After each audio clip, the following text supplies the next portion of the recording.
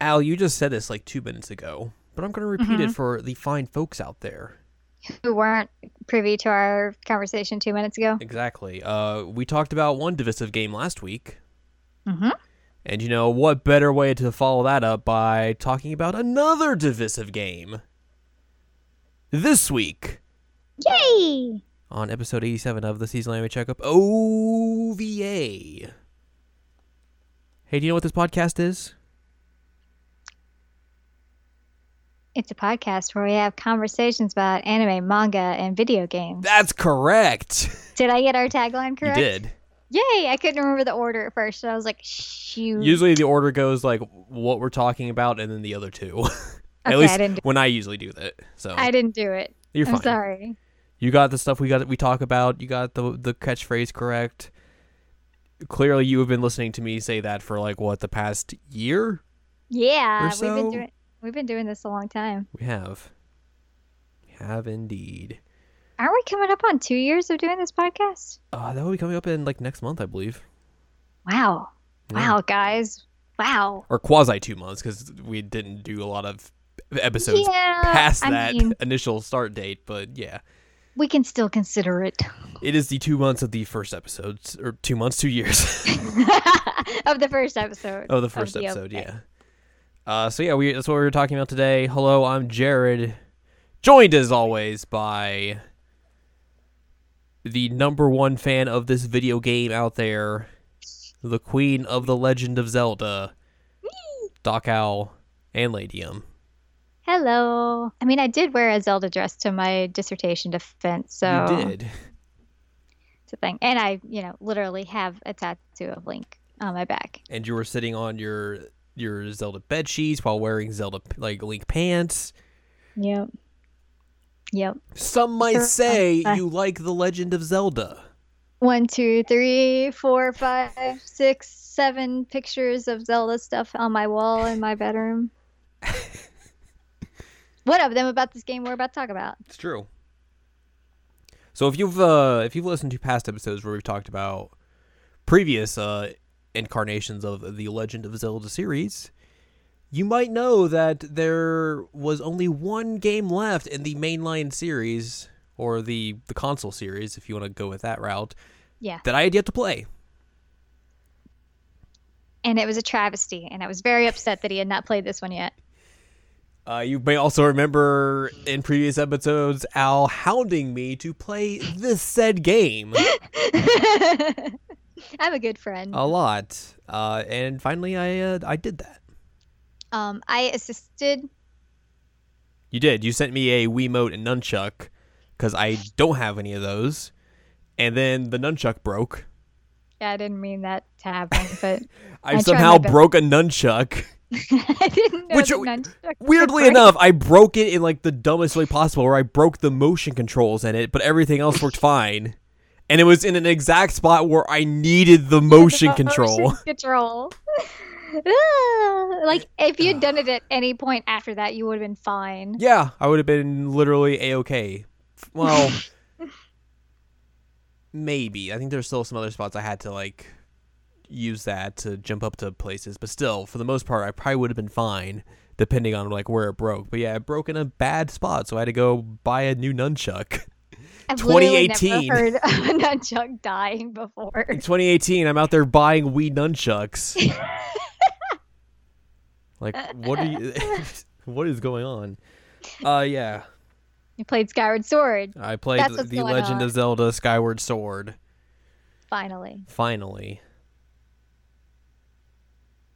About dang time, buddy. the last Zelda game for the Wii, Mm-hmm.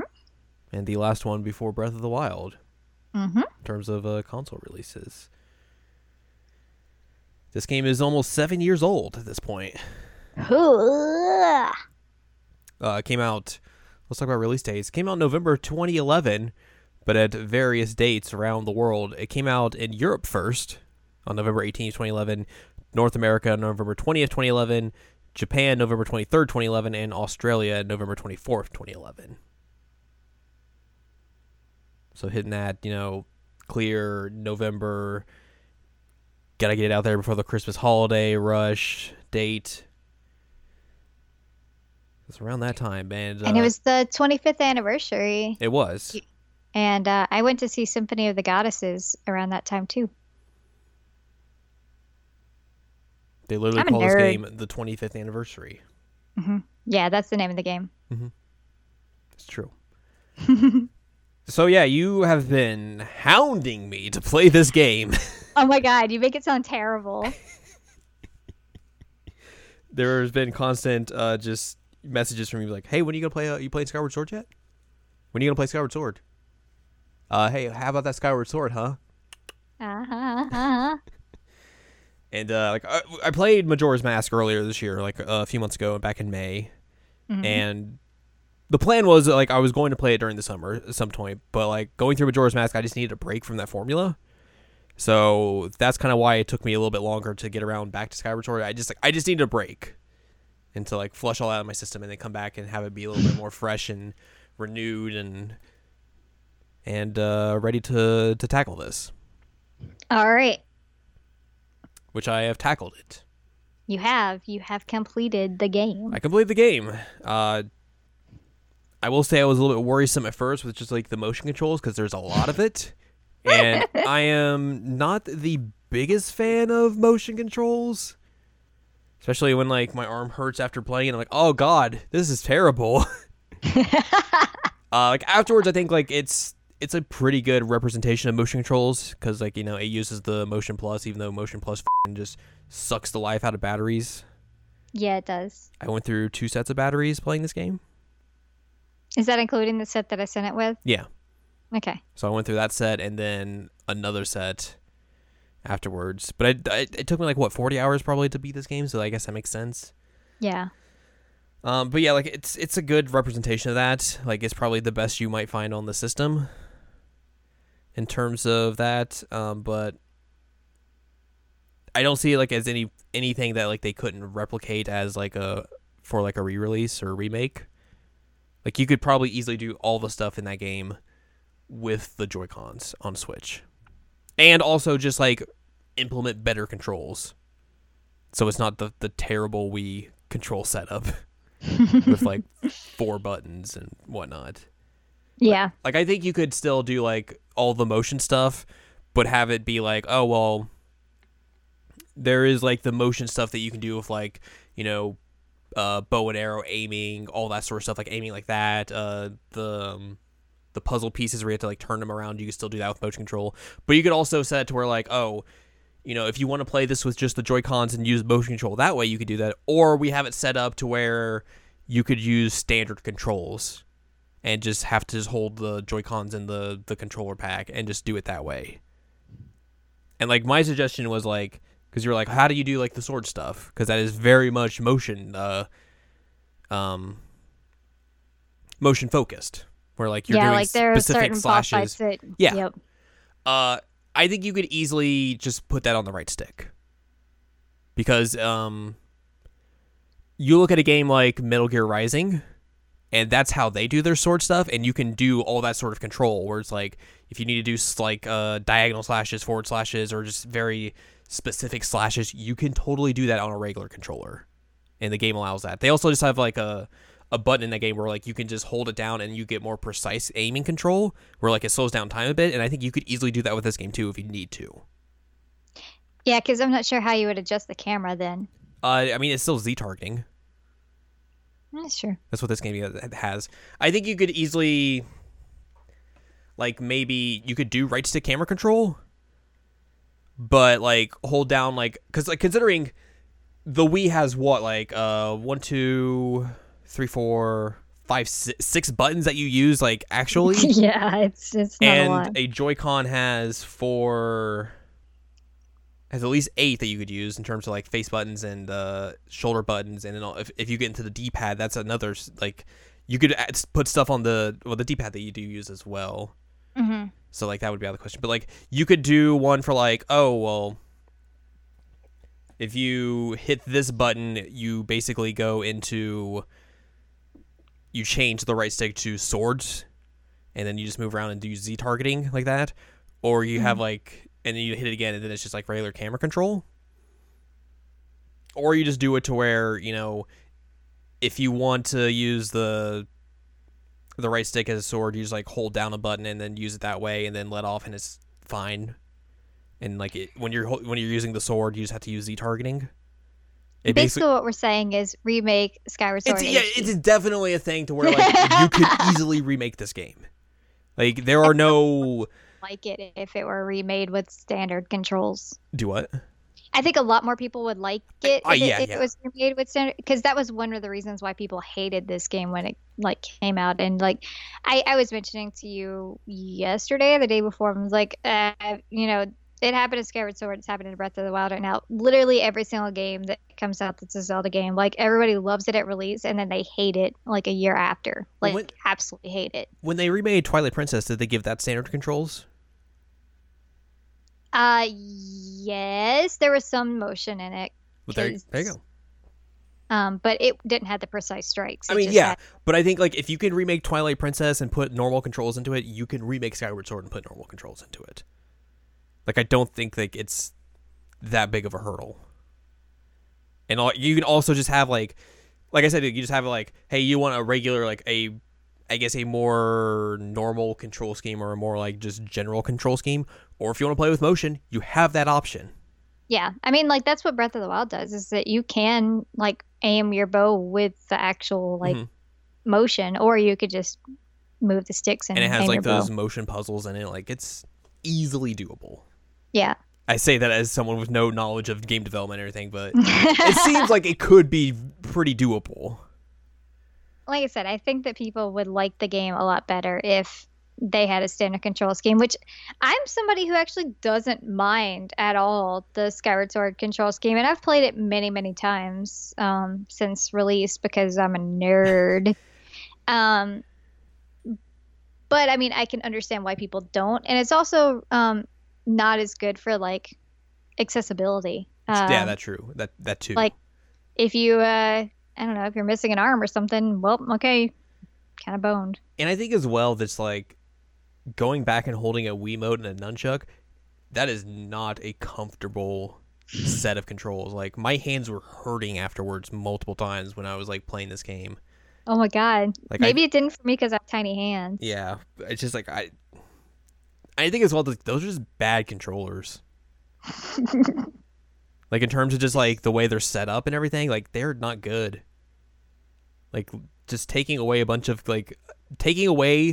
buttons just does not help that thing. And I think like if you did like how like, oh, you could hold this like while playing or like with an actual controller, it would immediately improve the experience. But that's me. I like the experience either way. You do. I would happily play an HD version with standard controls, and I would also happily replay this version with the Wiimote and nunchuck, because I mean, I've never really had any issues with it. And like I said, it might be partially because of the size of my hands, because I have tiny baby hands. But I really like this game. Like, I like this game a lot. And you know this. Yep. Because it's like literally what you've been hearing for like basically since we started like hanging out. But Skyward Sword is my jam. It's so good. And it's like one of my favorites. My favorite Zelda game fluctuates depending on what day it is and like even what time of the day it is. But it's up top 5. Definitely. Definitively. Yeah, like it's never fallen out of the top 5 since it came out. It's just like I said, things shuffle around depending on my mood. Right. Like, am I hungry? I don't know. This game might shift down 2 slots. Yeah, I would have to go back and listen to the other podcast we did to hear what my top 5 was, because I completely forget. Nice. But I think this would be like up there. It might not be like top 3. It might just be in that like 4 through 6 spot. Just depends on the day, I guess. Because like I like this game, and we talked about this. Like I like this game, and I thought it did a lot of cool things for this franchise. But there are also parts of this game that I definitely wish they had done better or just completely changed. And it's not because of like, oh, like just like control wise or anything, but it's like, I think the back third of that game has a lot of filler issues, and I don't like the way they kind of like just throw Zelda away like a third of the way into the game, and then she just kind of shows up every now and then afterwards. Again, though, like that's normal. It's not good. Yeah, exactly. Like I know that that's a huge thing because like we were talking about like yesterday, and it's like, you know, as much as I don't think Ocarina is like the be all end all for Legend of Zelda games, like at least they give Zelda stuff to do in that game, and she shows up and is able to like fight on her own, and isn't just like prototypical damsel in distress like for half of it, or I'm just a seal now, I'm gonna do this later, bye, and you just don't see her for half the game. Like, I get that that's been the formula for legitimately most of these games, but it sucks. I'm gonna fight you on this though, because no, hold on, you gotta listen to me. I'm listening. So one of the things that bothers me about this argument is that basically, like, the only way that Zelda's useful in quotations in Ocarina is that she's like fighting or, you know, able to take care of herself. Skyward Sword Zelda is also able to take care of herself. She's also fighting. She's also like made her way through an entire forest on her own without knowing any of the landscape or what to do. Like, she's doing a solid job. And like, yeah, she gets taken at one point, but and she does become the seal, but she is realizing like, I have to purify myself, I have to like find my memories. She fought through a lot of stuff on her own, and without her input and without her process throughout this, Link would not have succeeded, period. Which yeah, okay, you're correct, but show me that. They did. Don't show me like 10-second clips of it, because that is literally the least thing they could do, and to save it for after the credits. Like, come the on. Like, you can... They don't show it in Ocarina either. I mean, true. But if you're going to go to that extent of like, oh, well, here, we're going to show you this after the credits of what she was actually doing, like, you can easily insert that into the game and actually make it more meaningful and worthwhile to me. Like, you don't need to have this, like, huge secret of like, oh, what was she doing during this parts of the game? Like, it doesn't, like, give me mystery or anything. Like, you can still have that, like, oh, well, you know, you saw Link do this, now we're going to cut over to what Zelda's doing, and you can, like, either play through that, or we're just going to have, like, these huge extended cutscenes of exactly what she's doing, and showing, like, what she is doing and contributions to the overall arc of the story, and still have that, like, play off each other in very meaningful ways, and not just be like, oh, well, here you go, here's some 10-second clips at the end, at the credits that show what she was doing, and that's jack all you're going to get.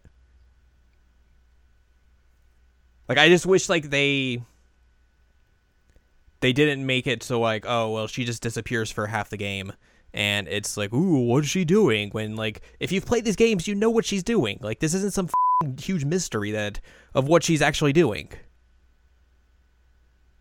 And you can still get very good narrative bits out of that. Like, you can have all the stuff you explained just now and show it and literally not lose anything from the narrative or anything.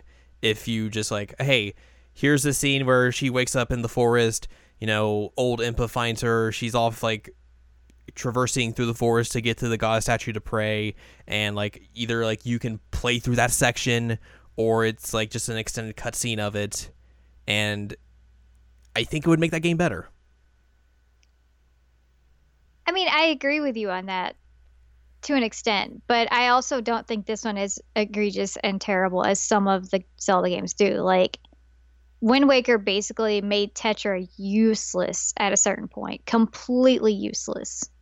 Twilight Princess made Zelda literally just like nothing until the very, very end, because you're either fighting against her or she's like in her mourning mode, or she literally dies. And so, like, I think, and I already said this, Breath of the Wild, as much as I love that Zelda, she's not there the entire game. Right. She's literally fridged the entire game. You get flashbacks with her, but she's never there until the end. But essentially, she is doing the same thing in Breath of the Wild that she does in Skyward Sword. It's just she's another seal.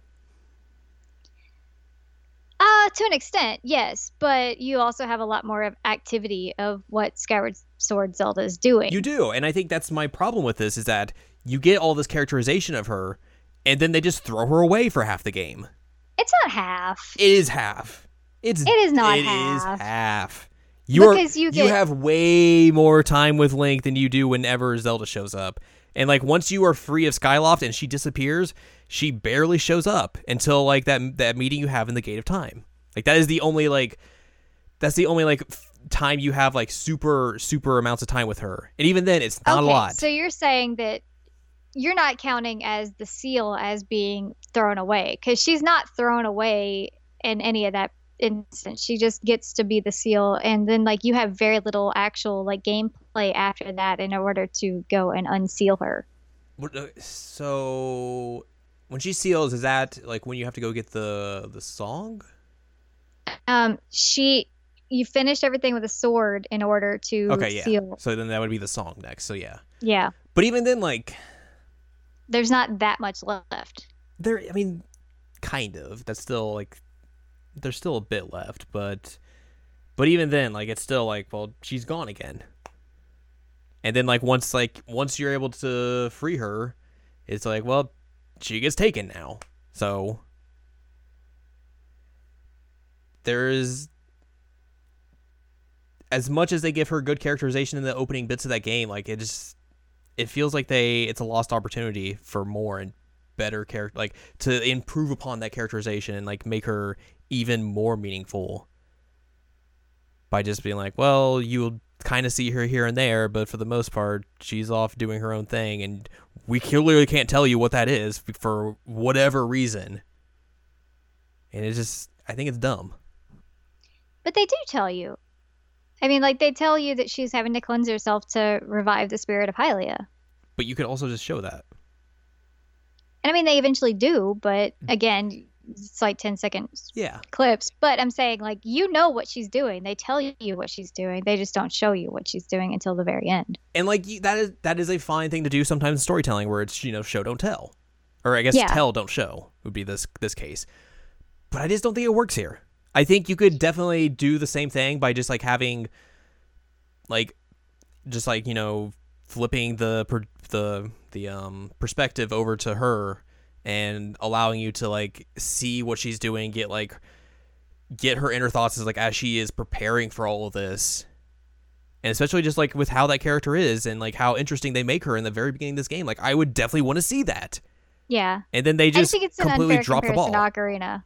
I mean, yeah, that's fair. Like I think you are right in that aspect. Like the only thing like that Ocarina does is that like it makes her like, it gives her more of a combat role. And even then it's not like a super amount of it. I just wish like for this game in particular, like they just did more with her. Yeah, it just falls into the whole like issue for me of the trope of like women are only useful when they're actually like combatives. Yeah, I think that's completely fair. And I don't like that at all. I don't think that is okay. Yeah. Like Zelda in this one is very traditionally feminine, and she's still doing a really great job at what she's doing. Mm-hmm. And even then, like, we don't even get much of what Ocarina of Zelda is doing. And then when we do find out that she's Zelda, she's sealed for the rest of the game. Right. So, it's pretty common, but just I don't like that idea of like the only way they can be useful is combat. Yeah, I mean, like that's not what I'm insinuating at all. Okay, just making sure, because that's what I got from it at first, and I was like, Jared. It's not what I'm saying. I just wish, and I think this is true for the entire series, that like they should do more of Zelda, and they easily could. I can agree with you on that, because like, and I mean, with Tetra and Skyward Sword and Breath of the Wild, they've been really amping up the characterization of Zelda. However, it's not perfect. Yeah, like it's whether it's like, oh well, for this characterization she is combat focused, or this characterization she is more going off and finding the shrines and everything and praying. But like you could still have those be playable sequences, regardless of what she's doing, or just like give her more extended story time to where it's not, you barely see her through the game. Like, I think that's just my main gripe with this. And And like, if I was in charge of remaking this game, which clearly that would be a terrible idea, I think that's something like that would definitely be a huge priority for me. It would be like, okay, let's say you're going through the forest part first, like the very beginning of the game. Not the beginning of the game, but like the first big temple. Mm-hmm. You go through that with Link. Once you finish that dungeon, you are then sent over to Zelda and you see what she's doing. And then you can either... And I think you could play as her. You could run through the forest, like maybe make these like... Considering she is not a combat-focused character in this story... You'd have to make it a stealth Exactly, mission. yeah, you could make these like stealth missions. And then like once you get to Impa, then maybe you could have them like you could control both of them to where like you have Zelda, you can continue this being a stealth thing, or if you want to, you could switch to Impa and she could do the combat. And then you do that for the 3 dungeons and see what they're doing. And then once you have the once you have the sword, then you would obviously focus on Link after that. Considering she would be sealed up. Well, once the sword's completed. Yeah, that's what I mean. Because obviously I don't think you could after she change goes to that. the Gate of Time, she's just kind of hanging out there. Yeah, and, exactly. Like, praying. There's not much you could really do there. Maybe you could have like little cutscenes of them 2 talking, but other than that, there's not a whole lot you could add to that. And I think that's understandable. But yeah, I think there are ways to add to this game that would definitely be meaningful, and I think it's emblematic of just the series as a whole. To where like they've been doing this since the beginning. And you could easily find ways to make more meaningful, like, I guess, cutscenes or just moments with Zelda. And also just make her playable. It's not that hard. Hyrule Warriors does it, and it's cool. Hyrule Warriors does do it. I was telling you yesterday, Yeah. That's the game for you. It's literally the game for me, because, like, it's the only one that allows you to do that. And I mean, like, I've wanted playable Zelda for ages. But, I don't see it happening. It's stupid. Because, like, the way that they envision it, it's always just been Link as protagonist, so. Like, why not? Okay. Granted, like, if they don't want to do, like, a main console version where you have Zelda be playable, like, that is their prerogative. But, like, would it be that big of a deal if they made, like, a handheld game and she was the main character and it was, like, her adventure? I mean, I'd be for it, but I'm sure there'd be some crazy backlash because there always is. Well, f*** them. That's what I say. Because, I mean, if you remember, Super Princess Peach got, like, a lot of backlash. I don't remember that because I don't really remember the time of that game coming out or much about it, so. But I'm not surprised by that in the slightest. But at the same time, just, like, if you're going to cater to that type of audience, like, tell them to f*** off. Yeah, I mean, for the record, Super Princess Peach is fantastic. It is a great game. I loved it, but it did become, like, this whole, like, women are emotional. We can't do this. I'm like, Jesus Christ, I hate you. And I think, like, if you release a game like that in 2018, like, there's going to be less of a backlash, and the backlash is going to look stupid and childish. That's what I'm hoping for. And, there was some question on, like, Breath of the Wild and whether Zelda would be playable, and she wasn't, so. Especially with, like, that DLC. Yeah. And I felt like if there was going to be one that had happened, that would have been our best shot. And it should have. I agree. So yeah, that is my that's my issue with Skyward Sword. But I think, like, in general, I think this has kind of just been, like, the tipping point of just being like, the series just does this constantly, and it's f***ing and I wish it was better in terms of that. Which I guess it's not necessarily like a slap at this game, but just like the series as a whole. But hey, that's me, and maybe that's just coming to these games at like at weird times and way after their release. So maybe that gives me a skewed perspective on them, but it is what it is. So yeah, just let me remake Skyward Sword, and I'll make it the better game. Oh my god. We'll make Zelda more prominent. We'll make that back third streamlined, and it'll be a way better experience. Clearly. There you go. Well, and speaking of, well, I guess we'll talk about the back third later, but I do want to talk about the Wind Waker streamlining. Yeah. You want to go ahead and talk about that? No, I was thinking we talk about that after we like talk through. Oh, the story okay. of it. I thought it'd be like meant you wanted to talk about it now. And I was like, you gonna say anything? Or? No, I figured that we would talk about like through the story, and then like we'll talk about your issues with the back third. Yeah, and yeah. Then I could say like, Anyway,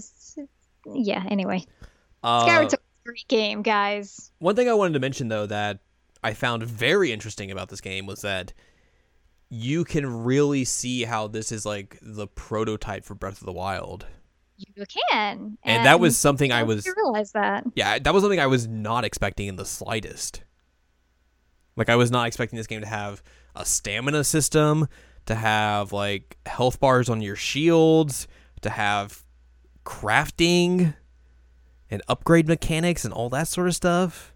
Mm-hmm. And that is completely all here. Yep.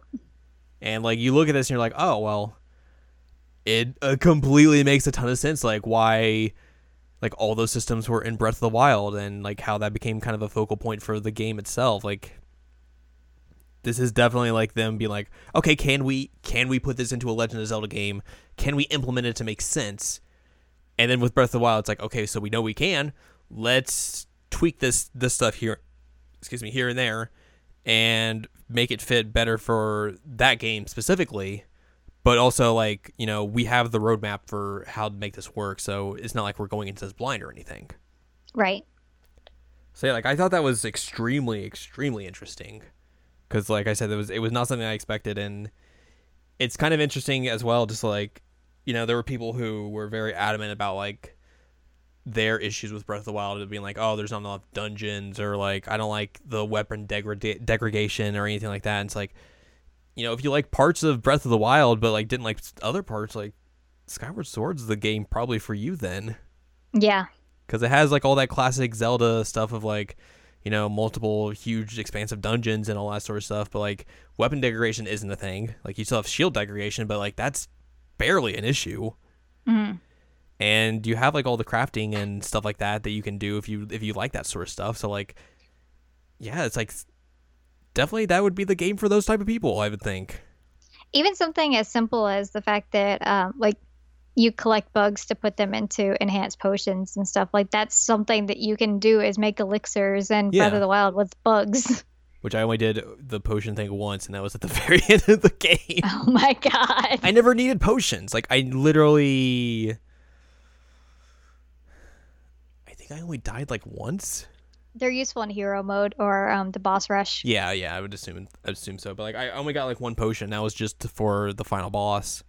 Which I mean, that's a lie because you made Fledge. Well, you made him swole. I did, but like I mean, just for me. Like that was the only one I needed to like to use the upgrades for. Yeah. Because I upgraded the heart potion to where like it would fill your hearts all the way, and that was just for the final boss. You had so many regrets of giving him the stamina potions. He's a good boy. He's a good boy. He was trying so hard. He could try hard if he learned how to throw a pumpkin in the same way every time, and not just be an asshole and throw him with different timing and just all over the place. God, him. I mean, I also would not be able to throw a pumpkin consistently. Well, he's swole though. He should be able to. He's swole now. That's a good joke. God, what a jerk. But you want to talk about the story then? Yeah.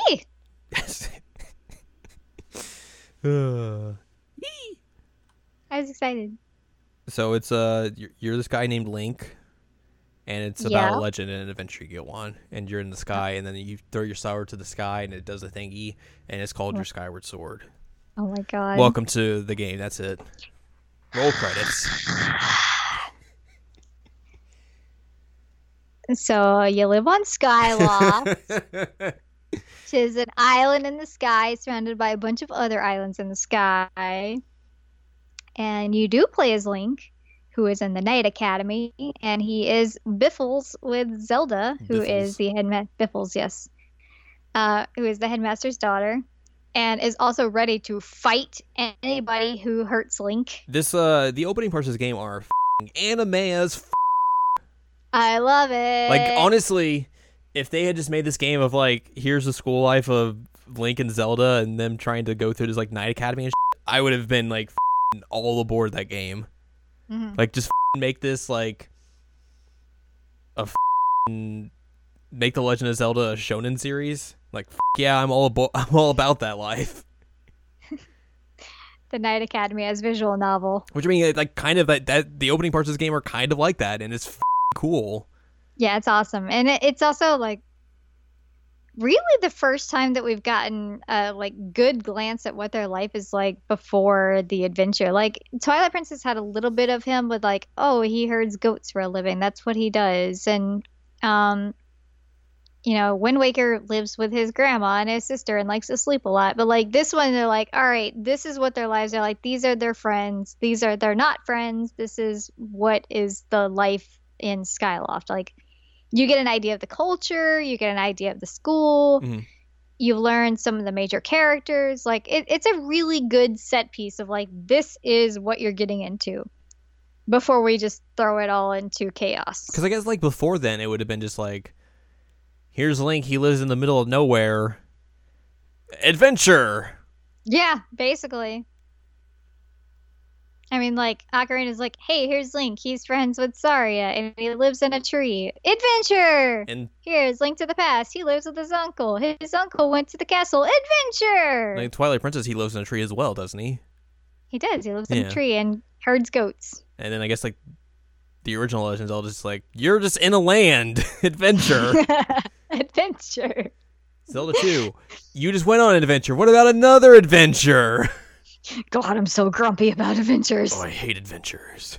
Majora's Mask is like, hey, adventure straight from the get-go. It's the same thing. If I just went on an adventure, what about another adventure? But this time it's spooky. And sad. But yeah, this one is more just like, what if we came in BDS Ray and it was like, hey, they're just living normal lives. Yeah, and you get a big sense of, like, what their dynamics are and what their personalities are. And even with that voice act and everything, you can get a good idea of, like, what kind of relationship they have and, like, what they do. Well, I think it helps as well that, like, the way they make these characters is that they're super expressive. Yes, they are. In a way that, like, I don't think, like, the characters in the other series or in the other games in the series are. I think, like, Wind Waker started it, and then Skyward Sword's like, hey, here's a super expressive Link. Yeah, and also, like, Zelda is going to be amped up to 100 in terms of expression. Yeah, I would definitely say Wind Waker is up there as well in terms of, like, letting the characters be expressive, but I think this does it better. It does it better, and also just in a different way as well. Yeah. Because, like, you can see, like, Link being, like, super excited about stuff, or just hanging out, or being real tired, or when he gets mad, he gets mad. Real mad. He gets the squinchy nose. He does. His brow furrows. Or when he's sad, like, you can legitimately see how upset he is when he gets sad, and that is very rare in Zelda games. Yeah. Like, he actually is lamenting things in this game. You're like, come on, buddy, it's okay. It's okay, Link. You're fine. And I love how expressive they are in this game. And even characters that aren't Link and Zelda, like Groose has fantastic expressions. Oh, yeah. Like, I will talk about this as we talk about the story, but Groose has one of the best character arcs of the entire game. Fight me. I love Groose. Man, it was one of those things, like, I knew of Groose going into this game. Like, I didn't know, like, who he was specifically or, like, what his arc was or anything like that. But, like, you mentioned him, obviously, and I was like, okay, you know, that will make sense at some point. But, like, you meet him at first, and he's a why is Al like this guy? He's the worst when you first meet him. He's so terrible. And yeah, it was great. You're telling me, you're like, why do you like this dude? And I'm like, he's wonderful. Because he's just like prototypical like school bully in the very Yeah, beginning. he's like a school bully jock, massive guy with a pompadour. And he wants to go to the Bone Zone with Zelda. Real bad. And she's like ready to fight him at one point Mhm. because he's bullying Link. And she's like pushes Link aside and puts her finger right in his face. It's like, And that was like one of my favorite parts is she literally just like shoves Link over and was like, all right, I got this.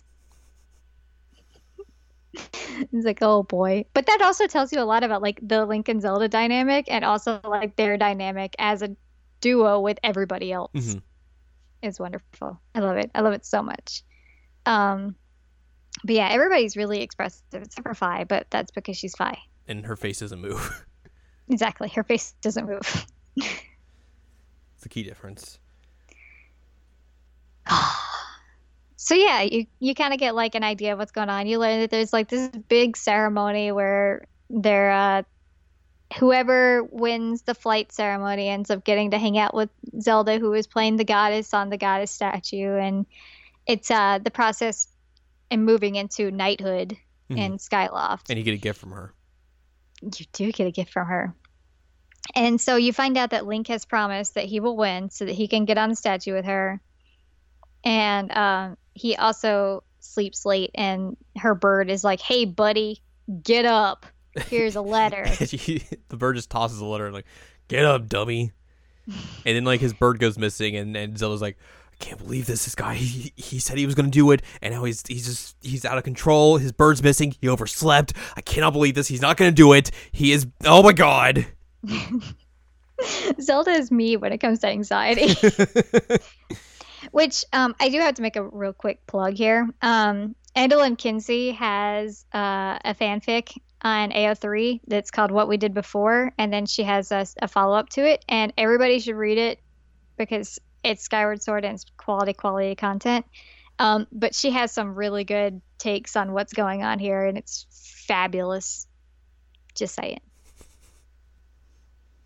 That concludes our cheap plug portion of the podcast. It's not cheap. She's beautiful. I don't know if she's beautiful as a human. I've never seen her, but she's beautiful as a person in the soul, and she writes like a goddess. The person in the soul. She's literally like my favorite fanfic writer, period. I love her. Also, she streams a lot. It's awesome. But anyway, I'm basically just being a major fangirl for her at the moment. But yeah, she's like, all right, we gotta figure this out. We gotta find your bird. We gotta make this happen. You gotta get on that statue with me. Then you go find the we bird. go find the bird. Gotta go through a waterfall. Yeah, the bird's been boarded up. Thanks, Bruce. And then you gotta chop down the wood. Or you gotta chop down like things that are holding the wood up or something. Yeah. You get a sword at this point. They're like, here, just chop shit up. I don't know. And you get your birdie back. Mm-hmm. You get to go to the ceremony. Bro, where you at, bro? Where you been? Where have you been, bro? Did you oversleep, Link? I wanted to you fly, overslept, bro. didn't you? Let's go fly.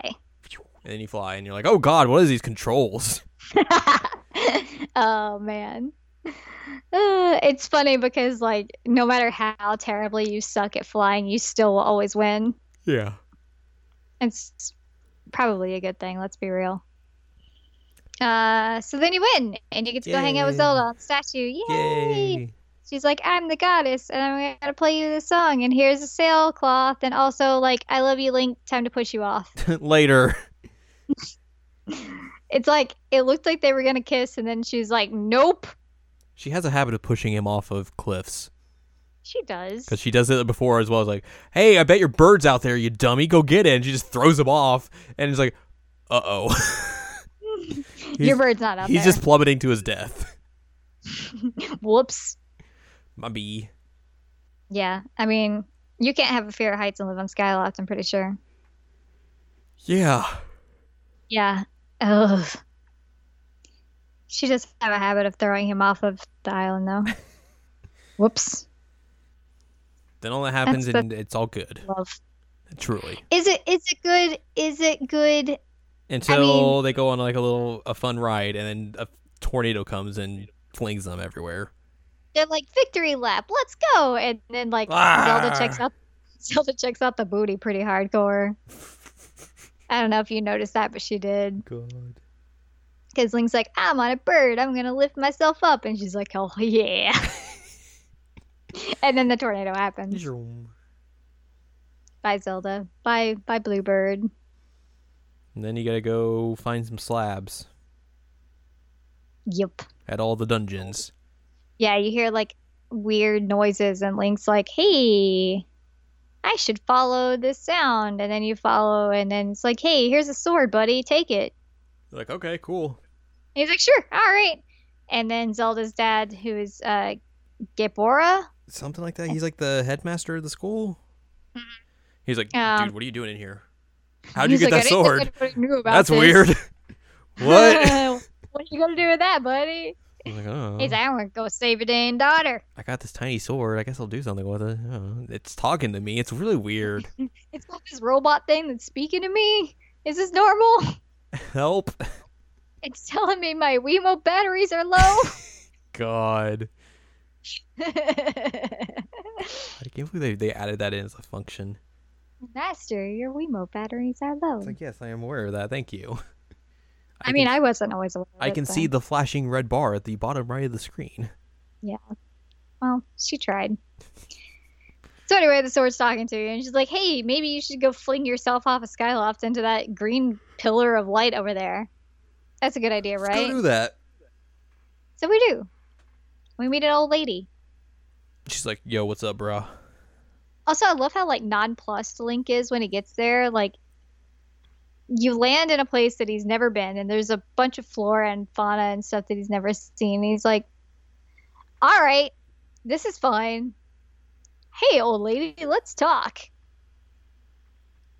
And they talk. He just doesn't care. Yeah, he's just like, that's cool. I guess this it's is kind of like a one-track mind of Zelda. Yeah. Like, all I care about Zelda. Where's Zelda? Tell me where Zelda is. Guess I'm on solid ground now. That's weird. Anyways. Oh, I guess the rumors are true. The rumors are true. So she's like, yeah, that girl, she just went that way a little bit ago. Bye. He's like, why don't you stop her? You fool. So you get to follow her through the woods, which aesthetically Skyward Sword is phenomenal. Like, I want it to be in HD just because it's such a beautiful game. Yeah, just imagine how much better that game would look. Oh my god. Because they tried to make it like a painting aesthetic, and it's fantastic. Yeah. It's so beautiful. Like, all the colors are awesome, and just the way that everything's built and looks is amazing. And like, obviously the Wii is not known for its graphical powerhouse, considering it was like technically kind of like PS2 standard still. But just like imagining that game and just having everything up-resed and just it all popping out at you, just like that would be fantastic. I have a mighty need. But I think the forest is a good place to introduce you to that, because like Skyloft is fine for it, but then once you get to the forest, it's like, whoa, this is really pretty. Right. And you get to run around and meet these little Kiwi-looking guys. They're like, hey, we're lost. Please help us. Please help and us. Also, like, we can tell you where Zelda is. She went this way. So you get to follow her through a dungeon. And this is where you meet Girahim, isn't it? Yeah, because he's the first boss fight. Yeah. So you're following Zelda, and then like Girahim appears, and he's like, "Hey, dude, what up?" He just got off his shift at Hop Topic. Oh my god, he does have that haircut. God, he has a swoop haircut. Oh my god, he's like weird with his tongue. He is Kakyoing from that one episode of JoJo. Oh my god, he is. And he just teleports around everywhere like he's a Dragon Ball character. He's Goku. He is anime personified. Oh, he is. And I think that like he's also like, if you were to look up the word extra in the dictionary, it would be a picture of him. I prefer to say if you would look up the word pervert in a dictionary, you would find Girahim. Because he is a pervert. He's a little questionable about how he's treating Link. He's like, I want to murder you, but also I want to lick your skin. And I'm like, ooh. He's like, what do you? Excuse me, sir. Please. Yeah, like he's all like, bleh. Also, I want to say this. I know you are the music person here. Mm-hmm. Girahim's theme is good. Mm-hmm. Like, as much as I was like, be like, oh, this weirdo. Anytime his theme music, I'd be like, all right, yeah, this weirdo. I'm about this life. Yeah, I mean, Girahim is a really, really fantastic villain in the sense that, like, one, I wanted to kick his ass every time he appeared.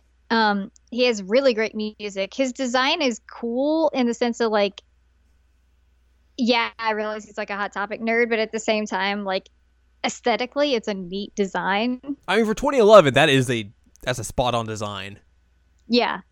And like you don't really understand what his motivations are until like way late in the game. Because obviously he's like, oh, I'm gonna bring back my master, and like that, he just kind of leaves it at that.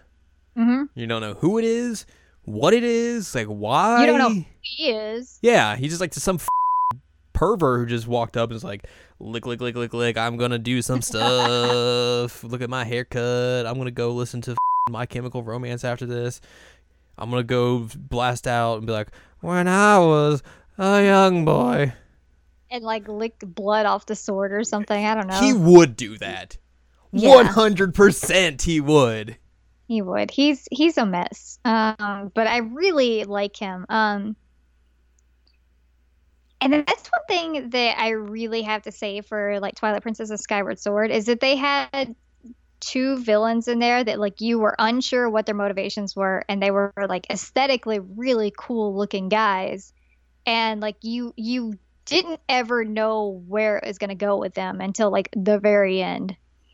And so like kudos on that, guys. But Girahim is he's a mess. But he's also a really good introduction to the motion in terms of like his battles, because it's like, hey, you got to do it this way, or you know, you're boned. Yeah, if you don't do it right, he's gonna take your sword from you and fling it at you. Because he's rude like that. He's a rude boy. But yeah, it's a good introduction to that, and then he's just like, up later. And then you go into a fountain, and you're like, hey, Zelda's been here, but she's not here now. Better take this slab. Yeah, let's take it back to Skylab, see what's up. The neat thing about these fountains, that like the springs, is that they're actually in Breath of the Wild as well, just so you know. Yeah. Like, copy paste in Breath of the Wild, just destroyed. It's fantastic. Well, it's a good thing Breath of the Wild is not on the timeline.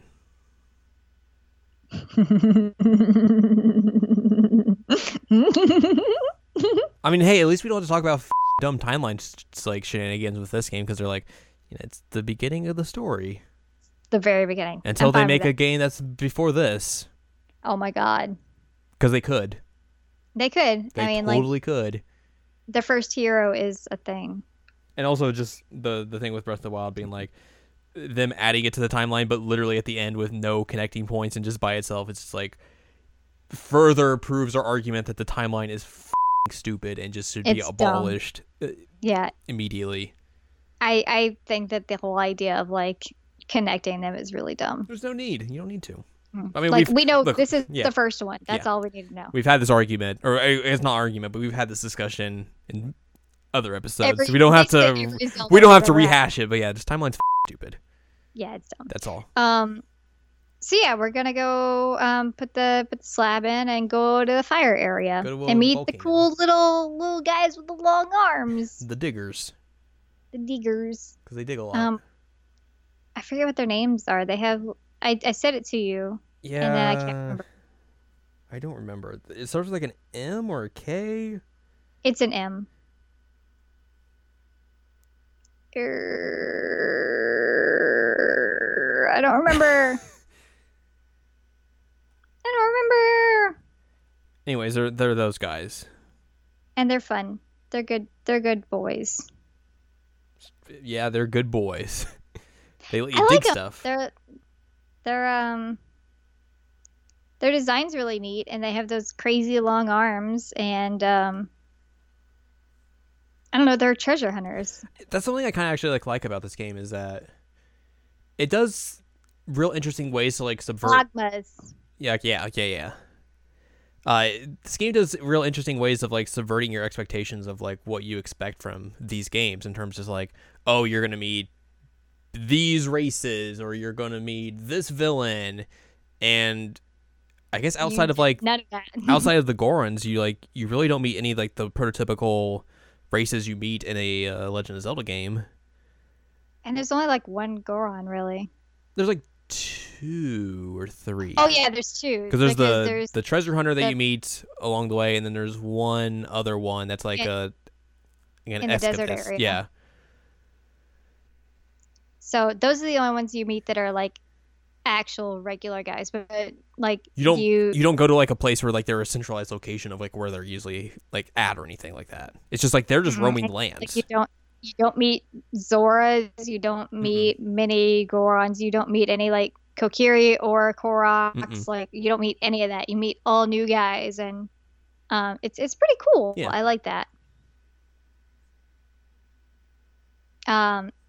And so everyone's like, hey, there's this black figure that's been going around. It smells kind of like your friend. You should go that way.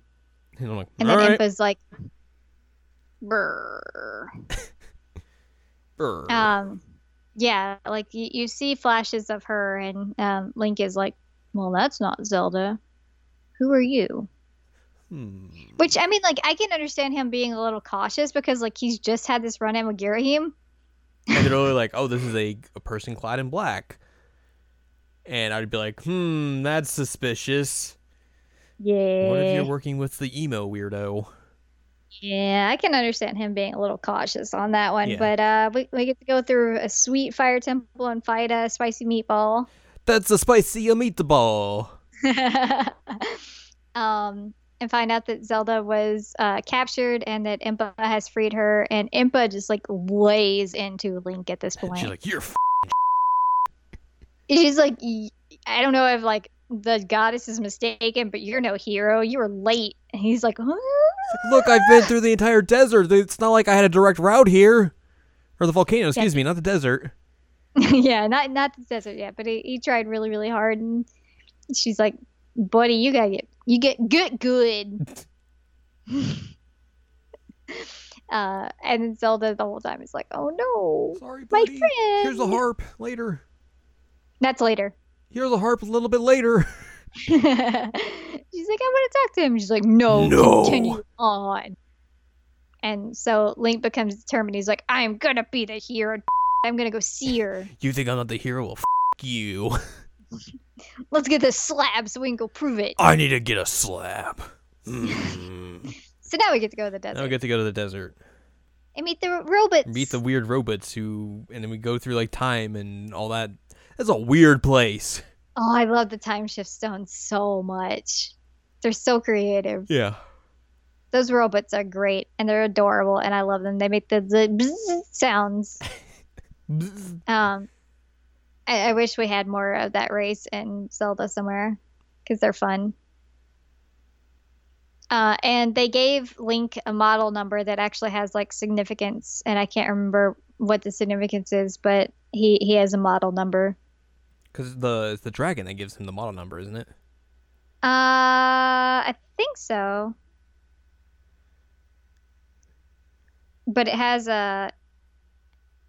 some kind of like actual series significance. I don't remember what it was though.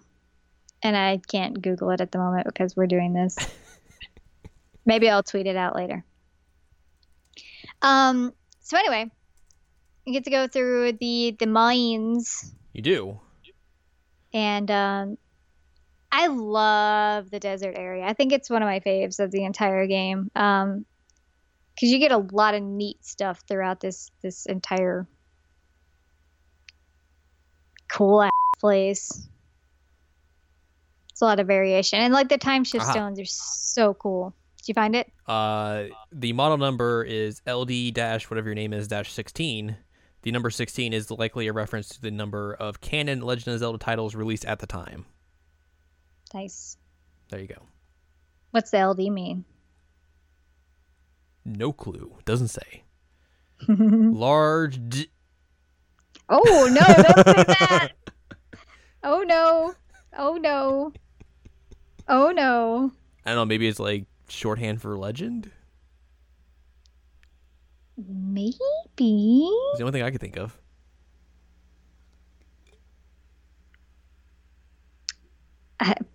Little I dude. don't know. Little dude. Little dude. I mean, the one robot does kind of like short pants. It's true. That one robot is not fond of Link. No, not at all. Oh, Lanayru Desert is what LD stands for. Oh, yeah, I get. Okay, yeah, that makes a lot of sense. Duh.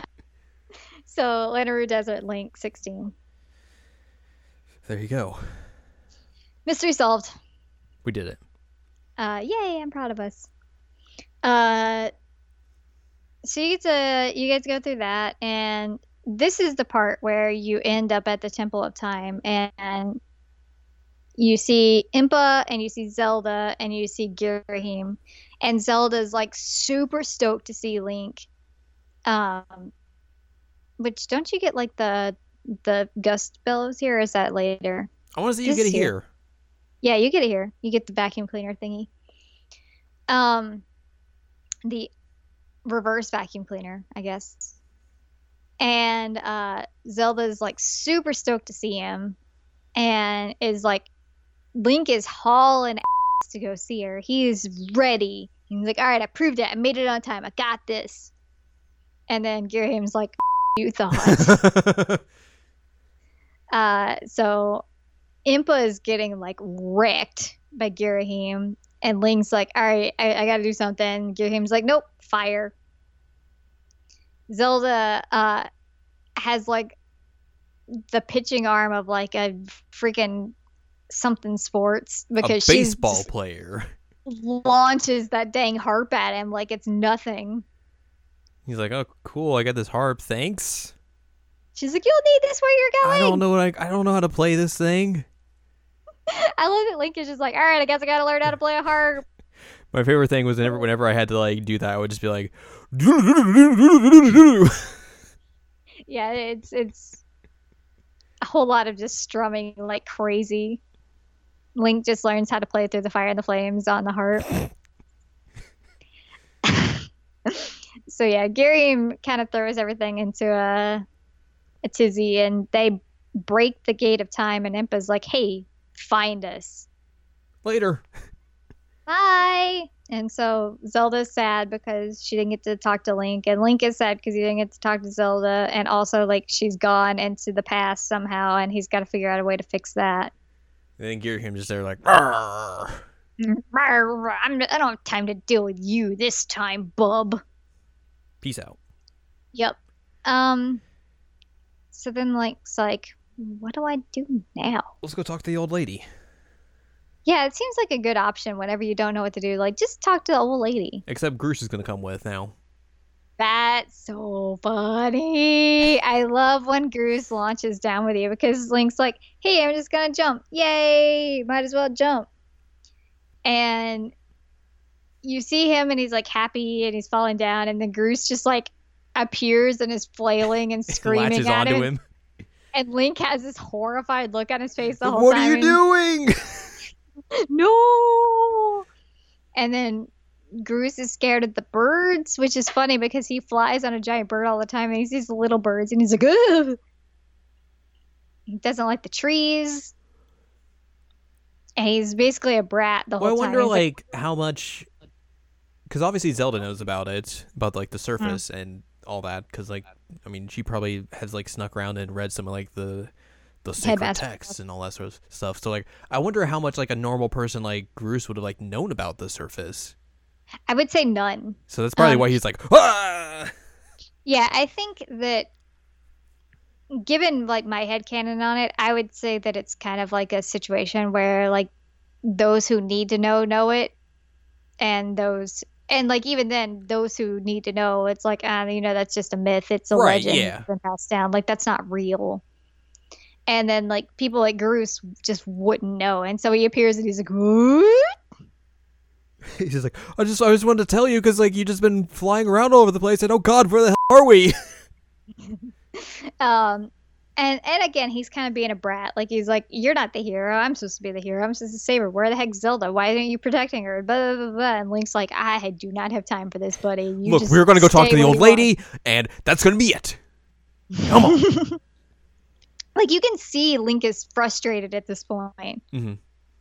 And I love that. Like you said, the expressions, like you can see it in his face. And he's like, "I'm done. Let's just talk to this lady. Maybe she can deal with you."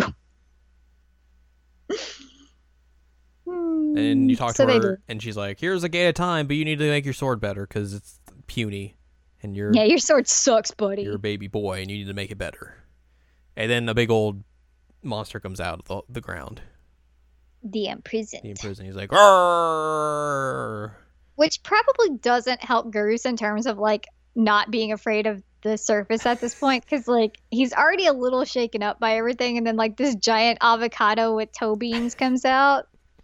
And he's still adamant that he's gonna be the hero, and then like that happens, he's like, "Ah!" And Link's like, "Well, gotta do this, I guess." Goose is like, "You got this, buddy. You go do It's that. hard. Not fun." So that's your first fight with the imprisoned, and that one's the easiest one. Yeah, because it's just legs, or you just jump on its head and just bop it a few times, and it's done.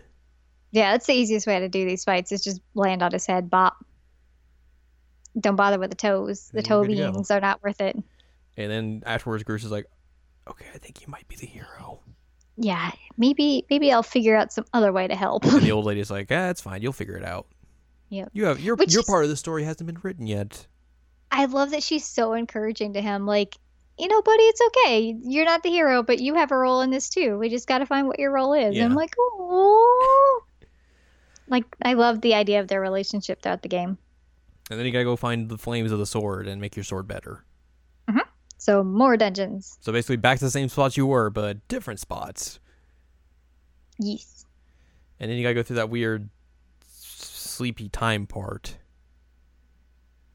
Whatever it's called. Silent Realm. The Silent Realm? Yeah, the sleepy place. As a sleepy time part? I would call the Silent Realm a sleepy place. I would fall asleep. It's like, that's a nice place to sleep. It's all silent. It's all dark. Let me fall asleep. The music's actually pretty cool there. And then, like, yeah, it's a weird spot where you gotta, like, find these little things to get your spirit up. Your soul is separated from your body. And if you get caught by the monsters there, you just die. Your soul is severed. Yeah. So those are weird little things you gotta do. Yeah, it's just like an extension of the thing from Twilight Princess. I don't remember that. Yeah, you have the vessels of light in Twilight Princess in order to disperse the Twilight Realms. I mean, it's been like 10 years since I played that game, so. Well, it's basically the same thing. Yeah. And so you do that, and you're able to get through new areas of the same places. So, I think this is also where you meet the first dragon, isn't it? Yeah, the water one. You meet the water dragon, who's like in a bowl. Tough lady bowl. She's like, "Oh, I've been poisoned. Go get me some water." Oh man! But you also just get my fave dungeon of the game in this one. And you're like, "Here's some water," and she's like, "Blur." And she's like, "Hey, go do the dungeon. I'll tell you. You'll get the fire stuff. You can do that." That dungeon is so cool. It's all watery. I love the ancient cistern. That was the dungeon that I got locked out of because of the Joy-Con or the nunchuck breaking. Yep. Because I couldn't do the water spin to get up on the platform to go there. Yeah, I was so upset because I was like, that's my favorite dungeon. It's my favorite boss battle, and you can't go to it. No. It's just really creative, and I like the whip aspect of everything. Uh-huh. But it's just like aesthetically a beautiful dungeon and really, really fun to play. And then like you get to the boss, and that's just like the cherry on top of everything. That boss is so dang cool. What is the boss of that? It's the automaton with the arms. Oh, the robot. Yeah. Yeah, that one is cool. I love that boss fight because you have to use the whip to like remove the arms, and then like at the end part, you take its big sword and you're just like, Beat the out of it. Because you go in and you like Girahim's there, and you're like, all right, well, I get to fight Girahim again, and he's like, nah, man, here's this robot, have fun. I got a robot for you later. Oh, I love that boss fight. It's so freaking cool. I love it. And then you get some flames on your sword, and it becomes a little bit bigger. It does. You're like, yay! Time for more flames. Let's go back to the other regions we went to. So you go to... Which one do you go to first? No, wait. Not volcano. You go to the desert next? Yeah. Yeah. Because you go to the desert, you get on a boat. It's going fast, man. Oh my god. The little captain robot is adorable. And he's like, hey, I think it's here. And then you go there and it's not there. Hey, I think it's here. You go there and it's not there. But I love that place because it's got like the time shift, and you're going through and like you can see the sand out there, and you can see like what it looked like in the past, which is freaking cool. Mm-hmm. And you get to go on the minecart stuff. Yeah, that was weird. Yeah, like Donkey Kong Country, just in the middle of my Zelda. And then you go on a pirate ship. Yeah, and the pirate ship was awesome because you also have the time shift stuff to like to go through it, and I love that. Yeah, that was love a cool that dungeon. And then top that one off with the tentacle boss. Mm-hmm. Where you have to like shoot the eyeball. Yeah. That one is also really, really cool. And I think one thing that I like about this game is that these are bosses that we haven't really seen before. Because usually you get like some version of like bosses that you normally see. Like I was telling you earlier, most Zelda games have some form of like a head and two hands, and then you usually get like a Goma boss, and there's sometimes you get like the Phantom kind of scenarios. So they kind of recycle the same boss ideas, right. And this one's like everything is new, and so that's really cool. Sometimes it works better than others. Like the spicy meatball aesthetically isn't really cool, but like the boss fight's fine. Mm-hmm. But like the robot in this one, I really, really like. Yeah. Even though somebody on a stream the other day said that this one looks like a rejected Monsters Inc. character, and they're not wrong. God. But then we get to go to fire. And we get earrings. Yeah, we get fire earrings that somehow make you invulnerable to volcano heat. I need those for Florida. And then you go do that dungeon. Yeah, you get like the easiest mini boss ever. I don't remember. I remember it being easy. The little hands. Right, because I literally I threw it at both of them, and then it was just like donk, donk, donk, donk, donk, donk, and it was done. Yeah, it's a cakewalk to beat those guys. And that's a lot of like, because that one is the one where you get to the ability to like dig underground and stuff. Mm-hmm.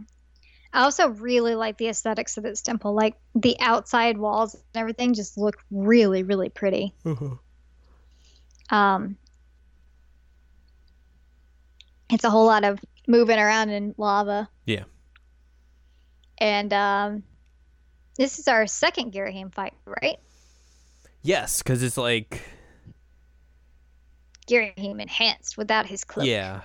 It was weird because like obviously the first one is like Girahim's like, here's a robot for you, and then the next one is like, I don't know, here's this weird octopus thing. And then like for this one it's like, did he just like, was there a boss already here, and Girahim's like, get the f out of here, and murdered it? He's like, you guys have not been doing the job properly. Let me handle this. And he's like, took care of it and was there, or just nothing was there to begin with. He was like, well, I guess I'll just stay here for a little bit until that dumb kid comes. Oh man, that's a good question. Like, did Girahim defeat it, or did Girahim like corral the other bosses into those areas? Yeah, because obviously the first one it makes sense that he corralled that one, but like the second one makes it a little bit more of a mystery because there's no real like notification that like he's actually put that thing there or not. Yeah, like how do you corral a weird sea monster? Yeah. Huh. Interesting. Um, but yeah, we get to fight him, and he does a lot more like motiony stuff in this one. I had a much harder time with this one than I did the first one. Yeah. And he talks about a red string of fate stuff in this dialogue, which is kind of cool. Yeah, I thought that was real interesting. Because it's not really something that you think about with Zelda games, even though like Legends and Fate and that kind of stuff is brought up a lot. Like no one's ever actually specifically brought up the red string, and I'm like, huh? And you really don't associate that with like Negative stuff? yeah, like a hero and a villain. You don't. You never associate with a hero and villain. It's usually like a love story. Right. And in this one, he's like, we are tied by this string, and I'm going to take you down. I'm like, wow. Yeah. He's basically like saying a bunch of edgelord stuff about like suffering in his own blood and stuff. I mean, and then he loses. yeah, he is an edgelord. It's true. He is. So our sword is now fired up. It's now the Master Jirheim's Sword. mad. Well, not quite yet. Well, I mean, technically it is. Yeah, it's They do call it the Master Sword at this point. okay. And then they're like, "Hey, you should go see Zelda in the past. And she'll do some And cool go- stuff. Go power up the Gate of Time." And so old lady's like, "All right, do your Skyward Strike on this thing. You get that really neat aesthetic with the Gate of Time." Well, I think like you have to fight another in prison first. Oh, right, you have to fight Because you're about to do it, and it's like, where you get the the Grusenator. Grusenator is here. He's like, yo, I made love this thing. It's going to help you out. Just let me know.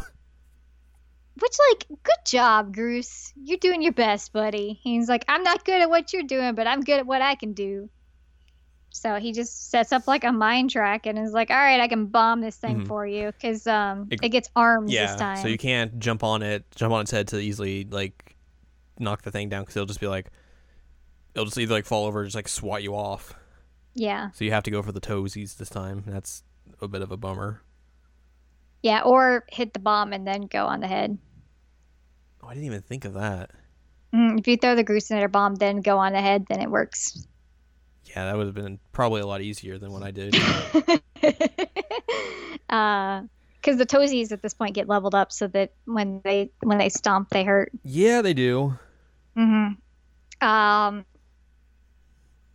So yeah, you win this fight, and then you get to go to the Gate of Time. And Groose is like, I'm the best.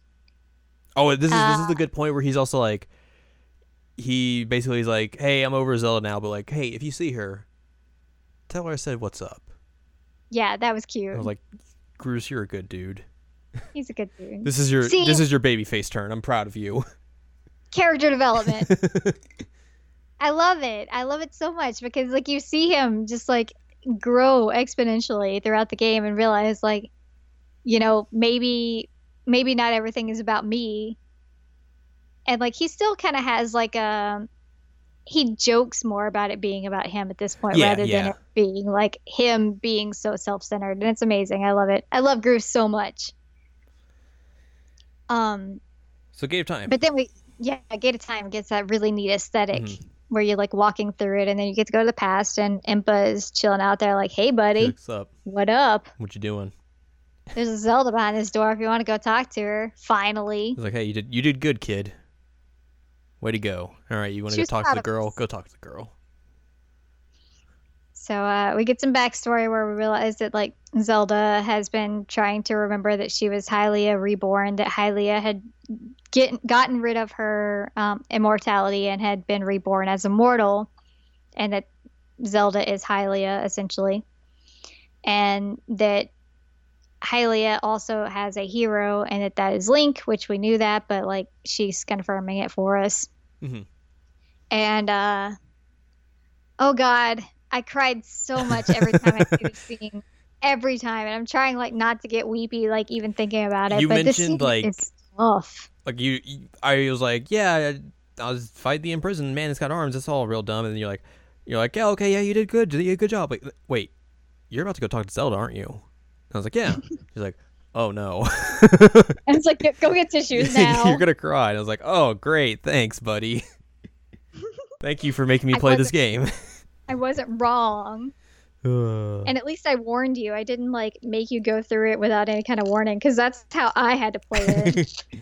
Yeah, it gets very sad. It gets really sad. Because like she has a lot of regrets and that Link's having to go through all this and like blames herself a lot, herself as Zelda and herself as Hylia. And she's able to like give your sword blessed power basically. Yeah, powers up the Master And Sword makes it like the actual Master Sword. Not just like yeah. it looks like the Master Sword, but it's not technically the Master Sword Yeah, so now it's the Master because the Sword. thingies pop out. Yeah, and Zelda's like, it can destroy stuff now, buddy. You're like, cool. And then everything just gets so sad. And she's like, hey, I'm gonna go in this crystal later. Yeah, like she doesn't really make it clear to him, and then like once she's in there, she was telling him like, "I'm still your Zelda. I'm still my father's daughter," and I'm like, and it's so sad because like Link is like beating on the crystal at a point, like trying to get to her, and like you can just see his face fall. Like he was so happy to finally see her and talk to her, and then she just broke his heart. And then he just But he's like, sulks away. he does. He just like sadly walks away, and he's like, "All right, I'll do it. I got this. I'll come back for you." And like the whole thing is that she says like, "When this is over, will you wake me up?" And I'm like, because she always wakes him up. She woke him up at the beginning of the game with the letter. But now you gotta go find the Triforce. Yep. And everyone's like, I don't know. Yeah. Everyone's like, so it's a legend, and we know that it exists, but we don't know anything about it. Maybe this one thing in the clouds could talk to you about it, but I don't know. Yeah, Gabora's like, all right, I don't know anything, so maybe ask this guy. And then this guy's like, maybe this like thing here, but first I have to test your skills on attacking things in the sky. Yeah. So then you go into the Thunderhead for the first time. Well, you gotta go to the soup dude. Because he's like, oh, I make soup for that thing, right, for a long time. But I haven't gone out this year because the Thunderhead's been all crazy. Yeah, so you get the soup, which I think at this point you've already fixed up Scrapper, the robot who has a big crush on Fi and also hates Link with every bit of his being. You deliver the soup, and he's like, why are you delivering soup here? This is real dumb. Anyways, it seems like a bad idea. Later. Bye! And then Levias comes up and he's like, there are things on me. I'm a jerk. And Link's like, well, this isn't right. Well, gotta fight this thing then. Time to get those weird corrupted eyeballs off this critter. Poke you in the eye with my bird. Yeah, I mean, like, it seems very Zelda in a sense that, like, Hylia would see this big, like, sky whale and is like, you know what? Yeah, that's gonna be a guardian. But also it reminds me of the, like, windfish from Link's Awakening. I don't remember that. I mean, I haven't really played a lot of Link's Awakening, so. It was basically a big sky whale. Okay. But anyway, he's really nice once he's not infected by malice.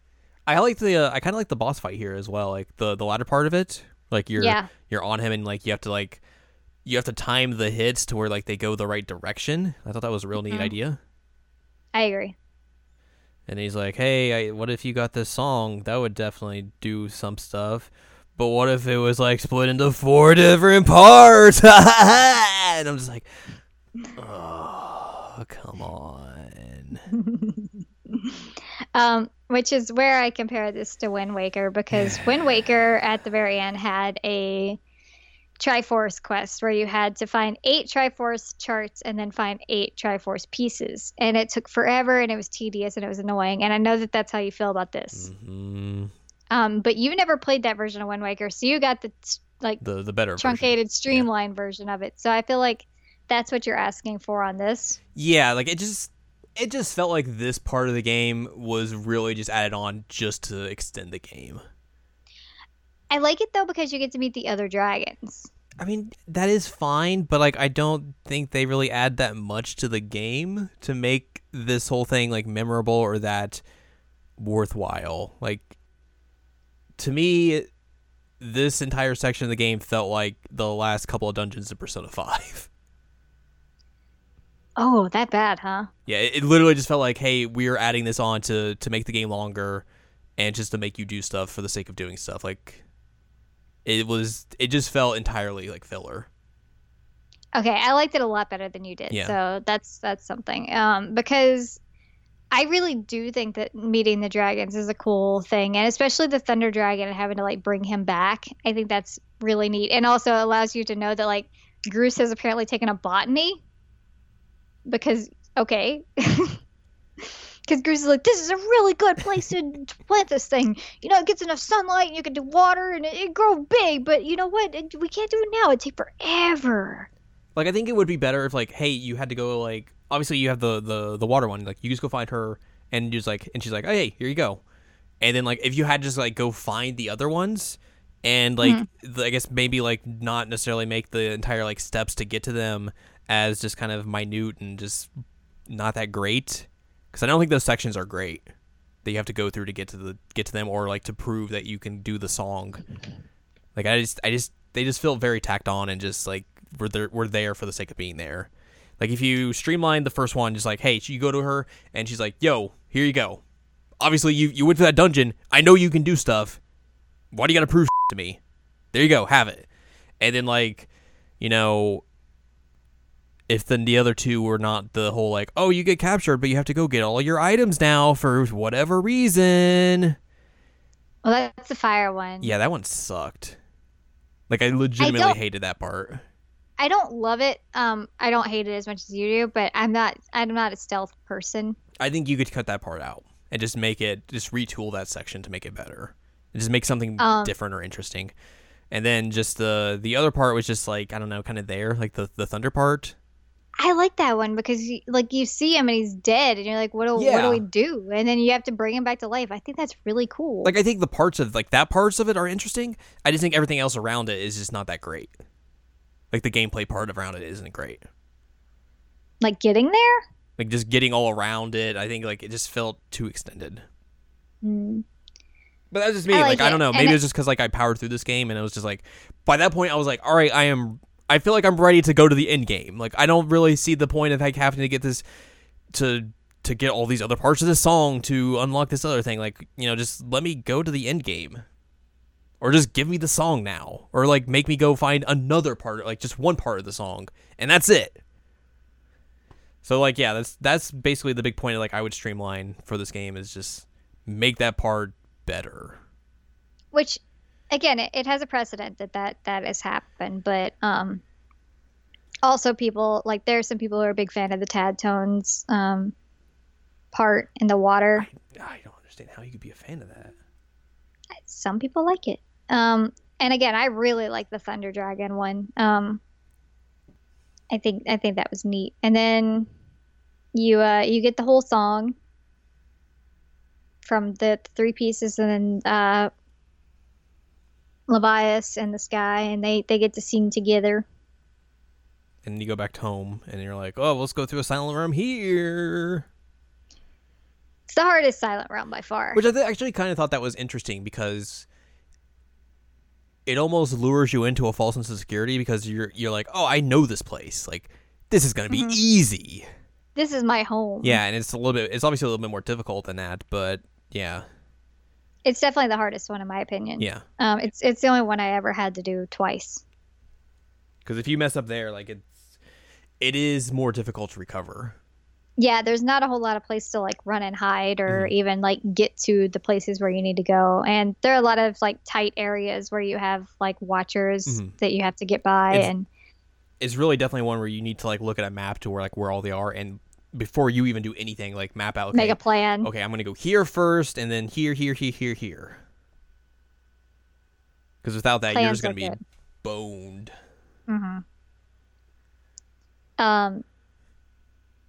So then from that, you get the eyeball for the statue.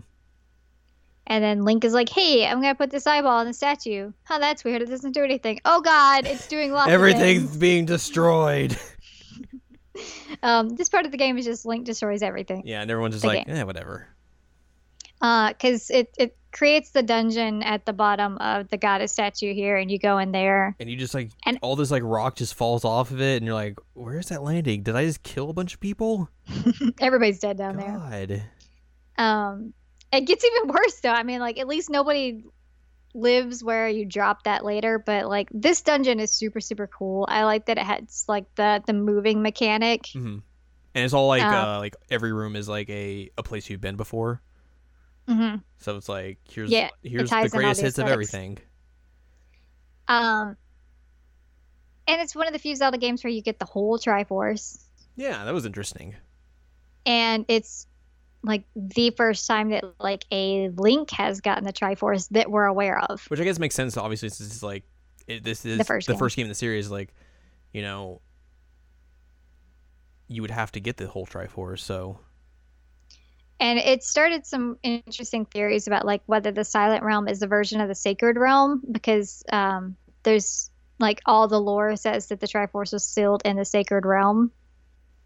And so like there's a question of like, are those two the same? I don't know the answer to that. I think it's an interesting idea, but it is a thing that came up from this. but obviously you get the Triforce and it's like the normal area though. Well, you have to go into the like Silent Realm in those dungeons to actually pick up the piece, because you throw your sword into the. You're correct. You are correct. Mhm. Yeah, You have to to do that. thrust the sword. So yeah, that is true. But then you get the Triforce, and you're like, yay! Everything's fine. And then you end up on the statue, and Fi's like, yo, make a wish, dog. Did we skip the third in prison fight? Probably at some point. I think we did. Also, the imprisoned flies at a certain point. I think that's So like there's that. That's right. That's when you go back to that area when you have to go get the first part of the song. Right. That's when that So that's the happens, third yeah. in prison fight, and he gets like a weird halo and can fly, and It's a jerk. everything's scary. And Groose like catapults Link twice in that section because once to put him on the imprison, and the other one's like, "I'll just shoot you over to where you need to go." Yeah. It's awesome. And you do that, yeah. So anyway, now we have the Triforce, and you on top of the statue, and Fi says, "Hey, make a wish." Make a wish to get rid of Demise. And Link's like, "Hey, I can do this. This is a good idea." And then the statue's like, "Okay, we're gonna fall now." Link destroys things part 2. And it just lands down by the temple where Groose The and sealed Old temple. Lady are, and just squishes the imprisoned. Hmm. And they're like, "Yay, we did it! You can go get Zelda now." And Link's like, "Yeah!" My girl. So they do that, and then Oh my god, it's so cute how he puts his hand out and she puts her hand on him. It's I love it. so they're able to come back, and then they're like, "Yay!" And then Ghirahim's like, "You thought it was this easy." You thought you'd seen the last of me. And it's like that whole part was weird though, because like he does his attack and knocks them both down, but somehow Link is just like, "Oh god, I can't move. I'm so hurt." I'm like, bro, you would not be hurt from that. Did Breath of the Wild not teach you that Link is a giant drama queen if he gets knocked over?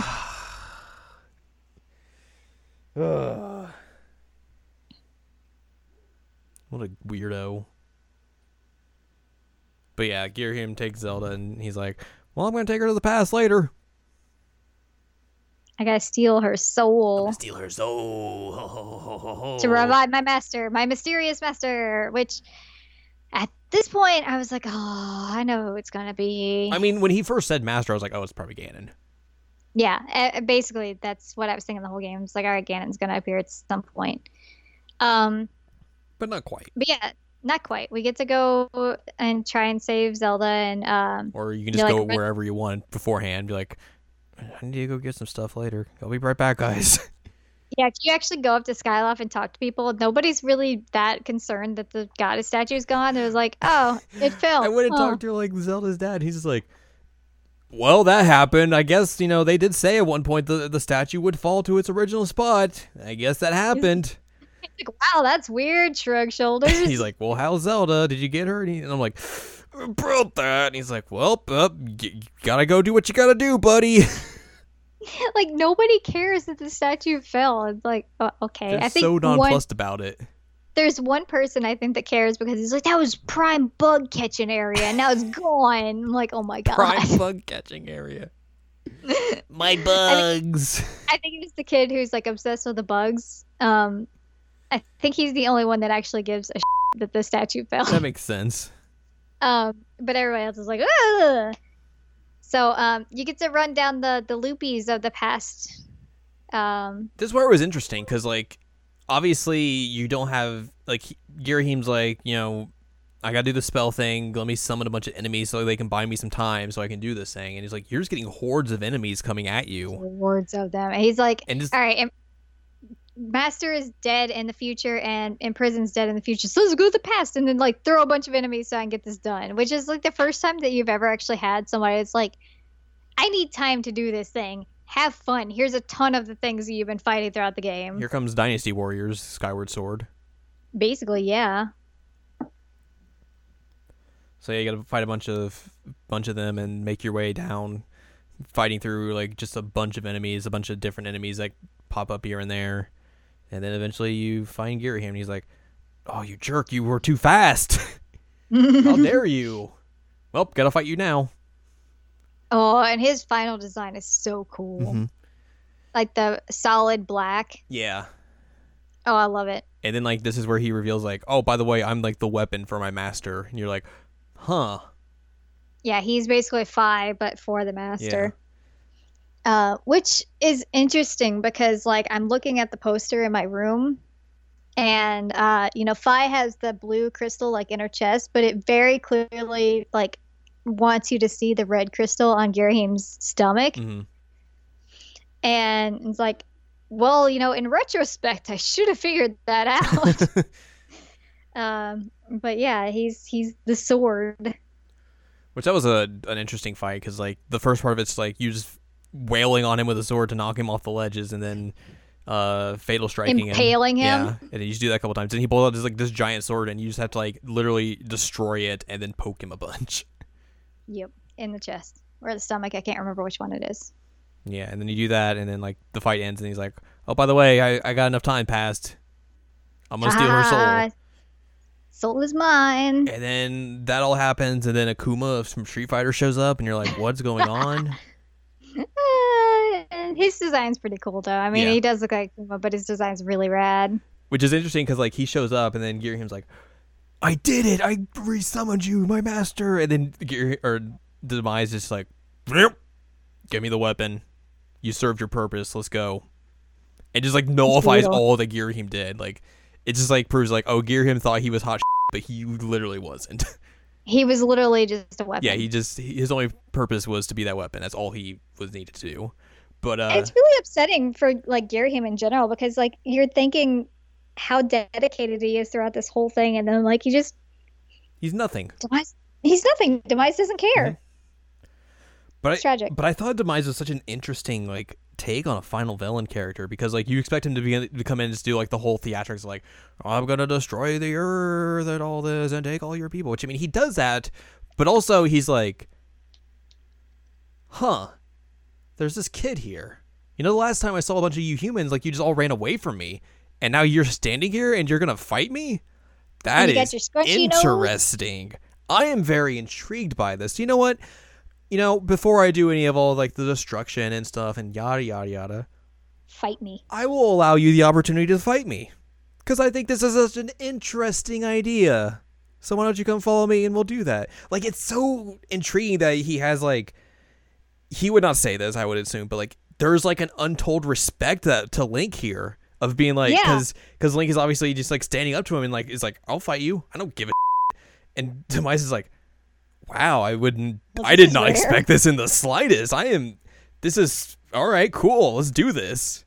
Like, in all honesty, and you're going to hate this comparison, Demise is essentially like, is almost Vegeta from Dragon Ball Z without like the whole turning into good part. I don't know what that means. Where like, he's the bad guy, but like, he wants to like fight and all this sort of stuff. I was thinking more like Kamakura's situation. And that Kamakura is interested to see like which side is like more worthy at this point. Maybe, but I don't know. Like I think like I mean, I guess that could be also a comparison. I don't know necessarily I just that. don't know enough about Vegeta. Yeah. Well, I mean, Vegeta comes in and he's a who wants to destroy everything, but then like he's willing to fight Goku. Okay. So I think it could be more of like a mix of like Goku? it could be a mix of Vegeta and Goku. Where like it's the Vegeta pride and everything, like like the arrogance of knowing that you could like destroy everything, but also the Goku part being like, hey, this guy wants to fight me. Okay, cool, let's fight. Yeah. Yeah, I mean it's an interesting idea because usually you don't have that with like Ganon or Ganondorf throughout the entire series of him being like, all right, this is cool, like you're trying to stand up to me. He was like, I just got to take you down. You're in my way. Which I mean, Demise isn't like, oh well, he doesn't think like Link's gonna beat him. He still is very confident, like, I'm going to destroy this kid, but also I'm gonna have fun and fight this kid because he has the gumption to fight me. I'm gonna respect that. Spunk. Yeah, I'm gonna let him have his fun. See what he can do, and then I'm going to destroy him. But you know what? Kudos to him. Like, bravo! I am excited that someone decided to fight me. It's pretty cool. I like it. Yeah, I thought it was very surprising. Like, the area where you fight him is freaking cool. Mm-hmm.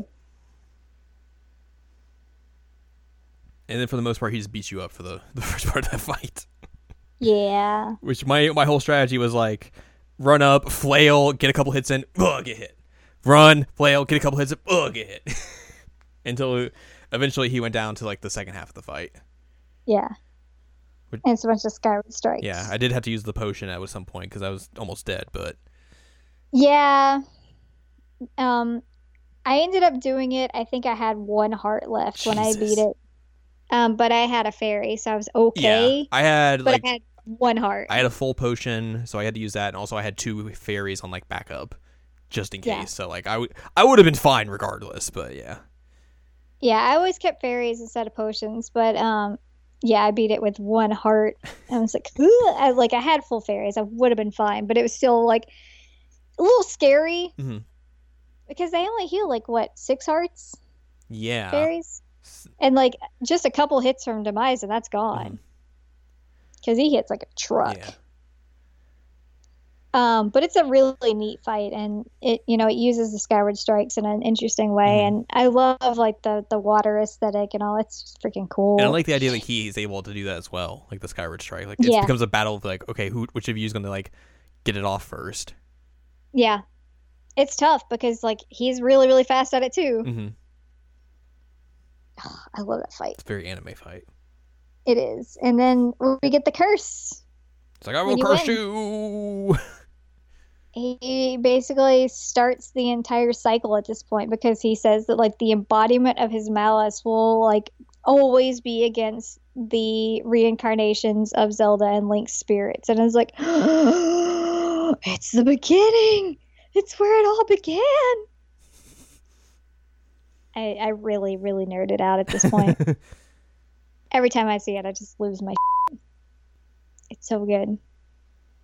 We know why it all began. And I guess we know where it kind of ends because, like, Zelda in Breath of the Wild says that he gave up the idea of reincarnation. I don't know. Anyway, Demise's malice is going to forever become Ganon. Thanks, Ganon. And now everything's okay for the time being. For the time being, yeah. Link goes back and he's like, wow, that was a wild ride. I'm really tired. And everyone's like, yay, you did it. You did it. Groose is happy and says that it should be called The Legend of Groose. This is real good. So good. Like, he just, like, casually walks by and says it. It's like, oh, yeah, that was fun. Maybe we'll call this The Legend of Groose. Zelda and Link are reuniting and they're really happy, and then Zelda goes to talk to the old lady. Wait, no, did she talk to Impa first or the old lady? They're in the past, so she talks to Impa first. Yeah, she wants Impa to come with them, and Impa's like, nah, can't do that. I gotta roll here, buddy. And so then they go back and she's talking to the old lady, and the old lady basically is like, I told you I'd see you again. And Zelda realizes what's happening, and like the bracelet is like gone. She's like, no. Goodbye, Sailor And like Pluto. it's so I love that comparison so much. It's true. It is. It's so true. I think that it's such a like emotional moment because like I never expected that the first time I played it. Mm-hmm. I really didn't, and I see it now because like the one string of hair that Impa has like becomes that braid. It was interesting because like before they had the whole reveal, it was like right during that moment, like literally right before, I was like, oh, Impa's the old lady. And it was just one of those things like I just didn't like put two and two together before, and I was like, oh, okay, that makes sense. Yeah, it hit me hard when it happened. I was like, oh my God, it hurts. She stayed alive for that long just to protect Zelda and like to help out. It's she loves Zelda at this point, and I think that's really nice. Like, because Impa's so harsh to Link at the beginning, and she obviously like even if she was like Hylia's friend, she also starts to care about Zelda as a person. Mm-hmm. I think that's super rad. And then we get another goodbye because Fi's like, by the way, you got to put me away. Gotta go, buddy. Later. And he's like, no, My buddy, my sword buddy. my friend, what about my Wiimote? How? I'll never know if the batteries are low. And so he's really sad, and he puts the sword back in. As he's walking away, like you hear the Fi like jingle, Mm-hmm. which is interesting. And I was really, really happy that they put that jingle back into Breath of the Wild at one point. When did they put that thing in? It's during I think it's during the Master Sword like DLC. Oh right, I think I remember you telling me about this. And I was just like, I don't know. In one of the cutscenes, they played like the Fi sound that she makes when she like appears. Mm-hmm. And I was like, oh. Also, you can find a goddess statue, and there's been like a question as to whether or not it is the sealed temple goddess statue because it's huge and it makes sense. Mm-hmm. But there's really no telling because the geography is a little weird in Breath of the Wild. But Right. I went to it and I was like, this is amazing. And there's like loft wings on the sides. It makes a lot of sense that it would be it, but Who knows? it might just be a reference. Yeah, I mean, considering they don't know where that game's supposed to be in timeline wise, they could just literally like throw in there for the fun of it. Yeah. Which, hey, they could just do that. That's regardless. fine. That's fine. Exactly. I don't even mind. But yeah, so Impa is now dead, and that's sad. And get the credits where we get to see Zelda do her thing throughout. And then we get the post-credit scene. And you see Groose and Cowlin and Bug Kid that hangs out with Groose. Mm-hmm. And they're like flying around, and then Zelda and Link are on the goddess statue, and she's like, I think I'd like to stay here. What will you do? And he like happily smiles at her and opens his mouth and end. I'm like, no!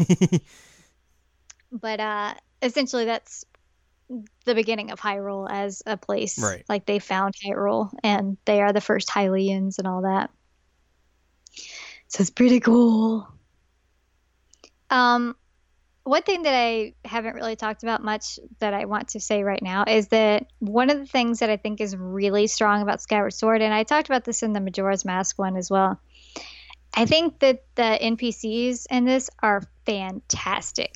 Like they have some really good characterizations, and you get a good idea of who they are and what they want. Like the whole like Pippet, Crane, Cowlin, love triangle thing is fantastic. Mm-hmm. It's so good because you give him, or Cowlin gives you the letter, and he's like, go give it to Crane.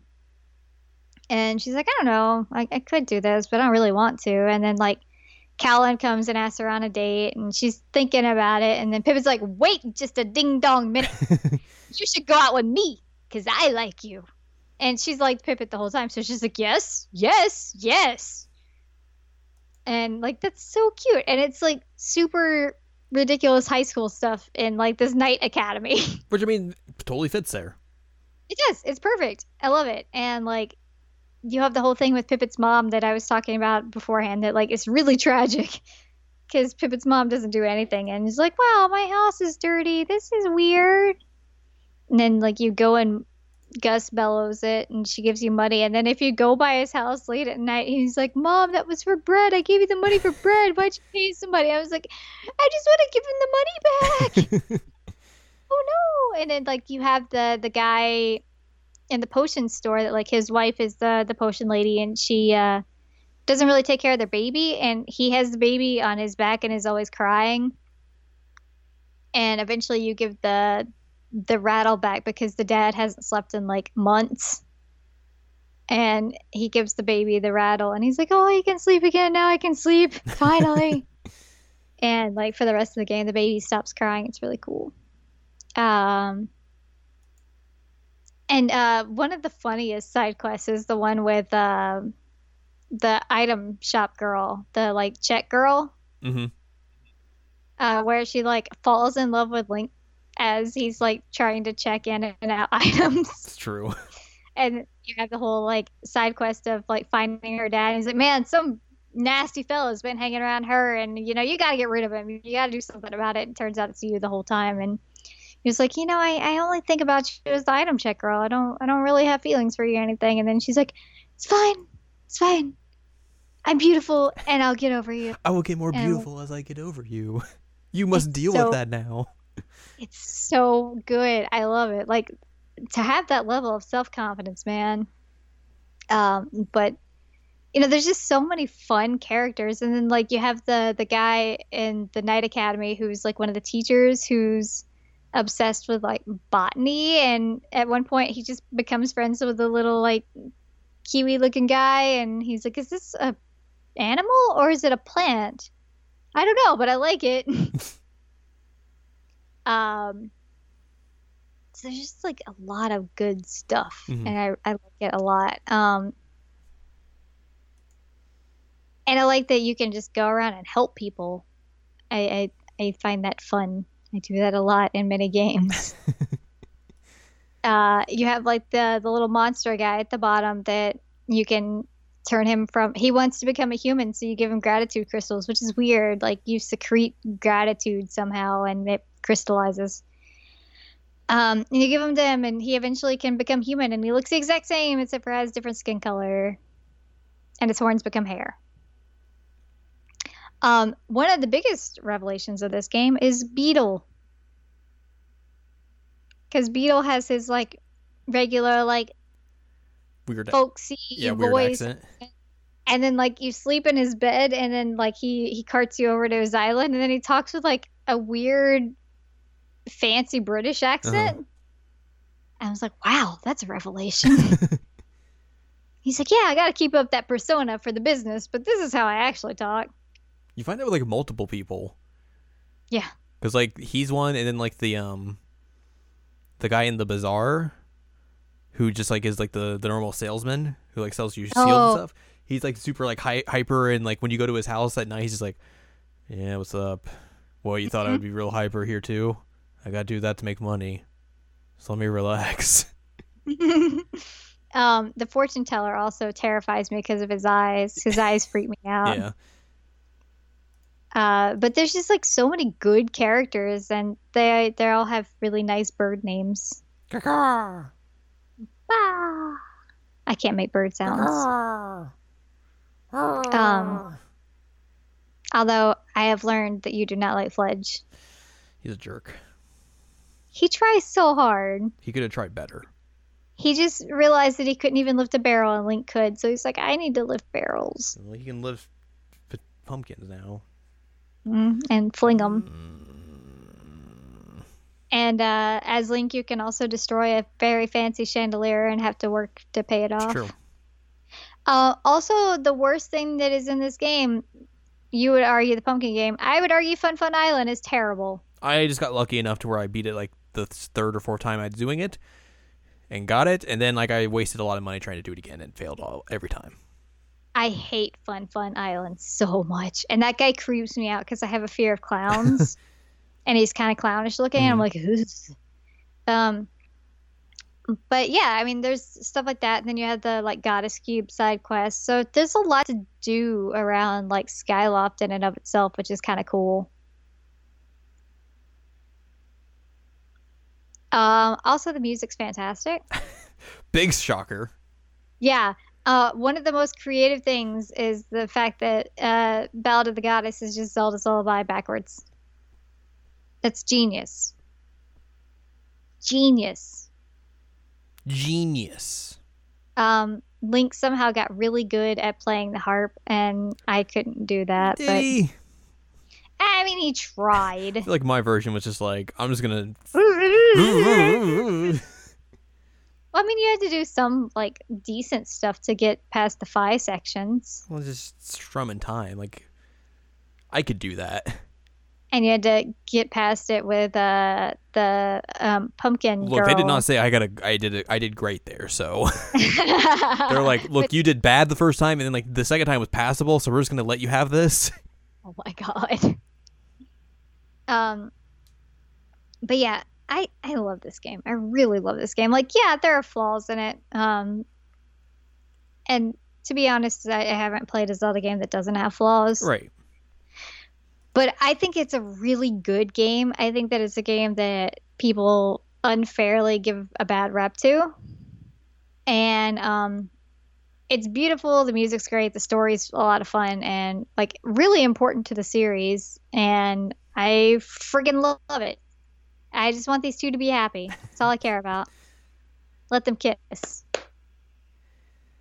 Yeah, I would agree. Like, I think it's a really good game. Like you said, I think it has flaws. Like, it's by no means perfect, but I think also at the same time, like, I'm glad they took this different direction with this game and went further with it with Breath of the Wild. But like, we were talking about this yesterday. Like, if they had gone like kind of like pivoted back towards like the Ocarina formula for like whatever Breath of the Wild would have been, like that would have been like an incredible disappointment.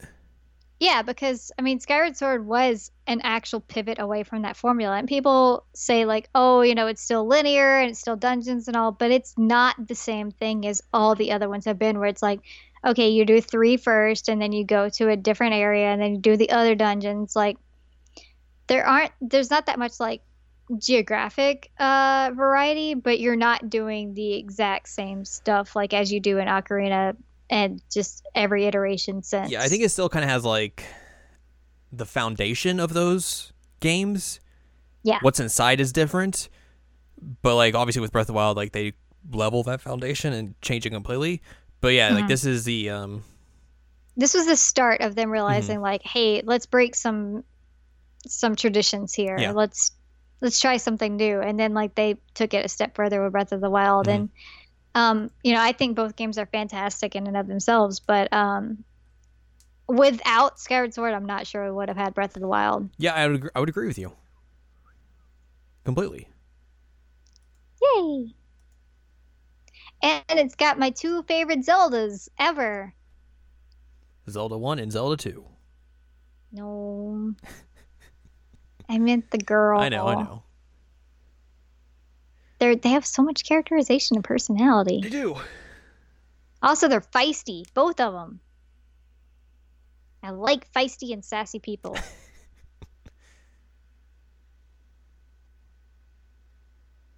Skyward Sword's a good game, guys. It's the final word. Nintendo, make an HD version. They should make an HD version. Please make an HD version. That's all I need out of life. And a job. But mainly HD Skyward Sword. There you go. Do it, you cowards. Yeah. Is there anything else I need to talk about? Is there anything else you need to talk about? I don't think so. Link got pants in this one. I feel like we ran the gambit of everything we wanted to talk about. Unless I'm just completely forgetting stuff. I have 2 figurines from this. I have the Figma and I have like an actual stand-up figurine. And the actually, I have 3. I have the giant one too, and the amiibo. So I have way more than what I was thinking I had. Whoops. Way to go. Yeah, and I have another figurine that's smaller. I have a lot of Skyward Sword figurines. Who knew? Who would have thought? Huh. Skyward Sword's great, guys. You should play it. Well, there you go. That's the definitive, the definitive word on Skyward. And now I'm gonna harass you to read that fanfic until you finish it. Now I don't have to play another Legend of Zelda game ever again. I kid. Better be kidding. We still gotta play Link Between Worlds. Yeah, I gotta play. There's still a butt ton of handheld games to play. Minish Cap. Yeah, if I can find a version of that that plays. Because the last time I tried to play it, like the save system didn't work for me. Right. But I think that's just because of how we'll figure it out. Yeah, we'll figure it out. Anyways, though, that's gonna wrap this episode up then. Yep. We've gone to the Skyward. We have sworded and legended. And Zelda. And Zelda.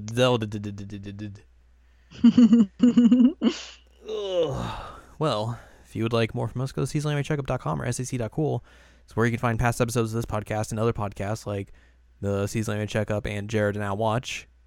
And you can find columns and reviews on the site as well. If you'd like more from Anladium, go to anladium.com. She has columns and reviews as well. You can follow us on Twitter, twitter.com/animecheckup. It's where Twitter happens. And you can support our podcast on Patreon, patreon.com/SACOVA.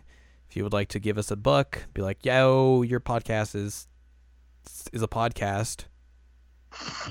It's a good podcast. It is a podcast where cool people hang out. Yeah. Next week we will do something. So look forward to that. There are ideas on the table. It's true. So until then, like, I don't know, play Skyward Sword if you can. Yeah, play Skyward Sword. Because it is only on the Wii and Wii U, so it is a little bit harder. But if you can, play it.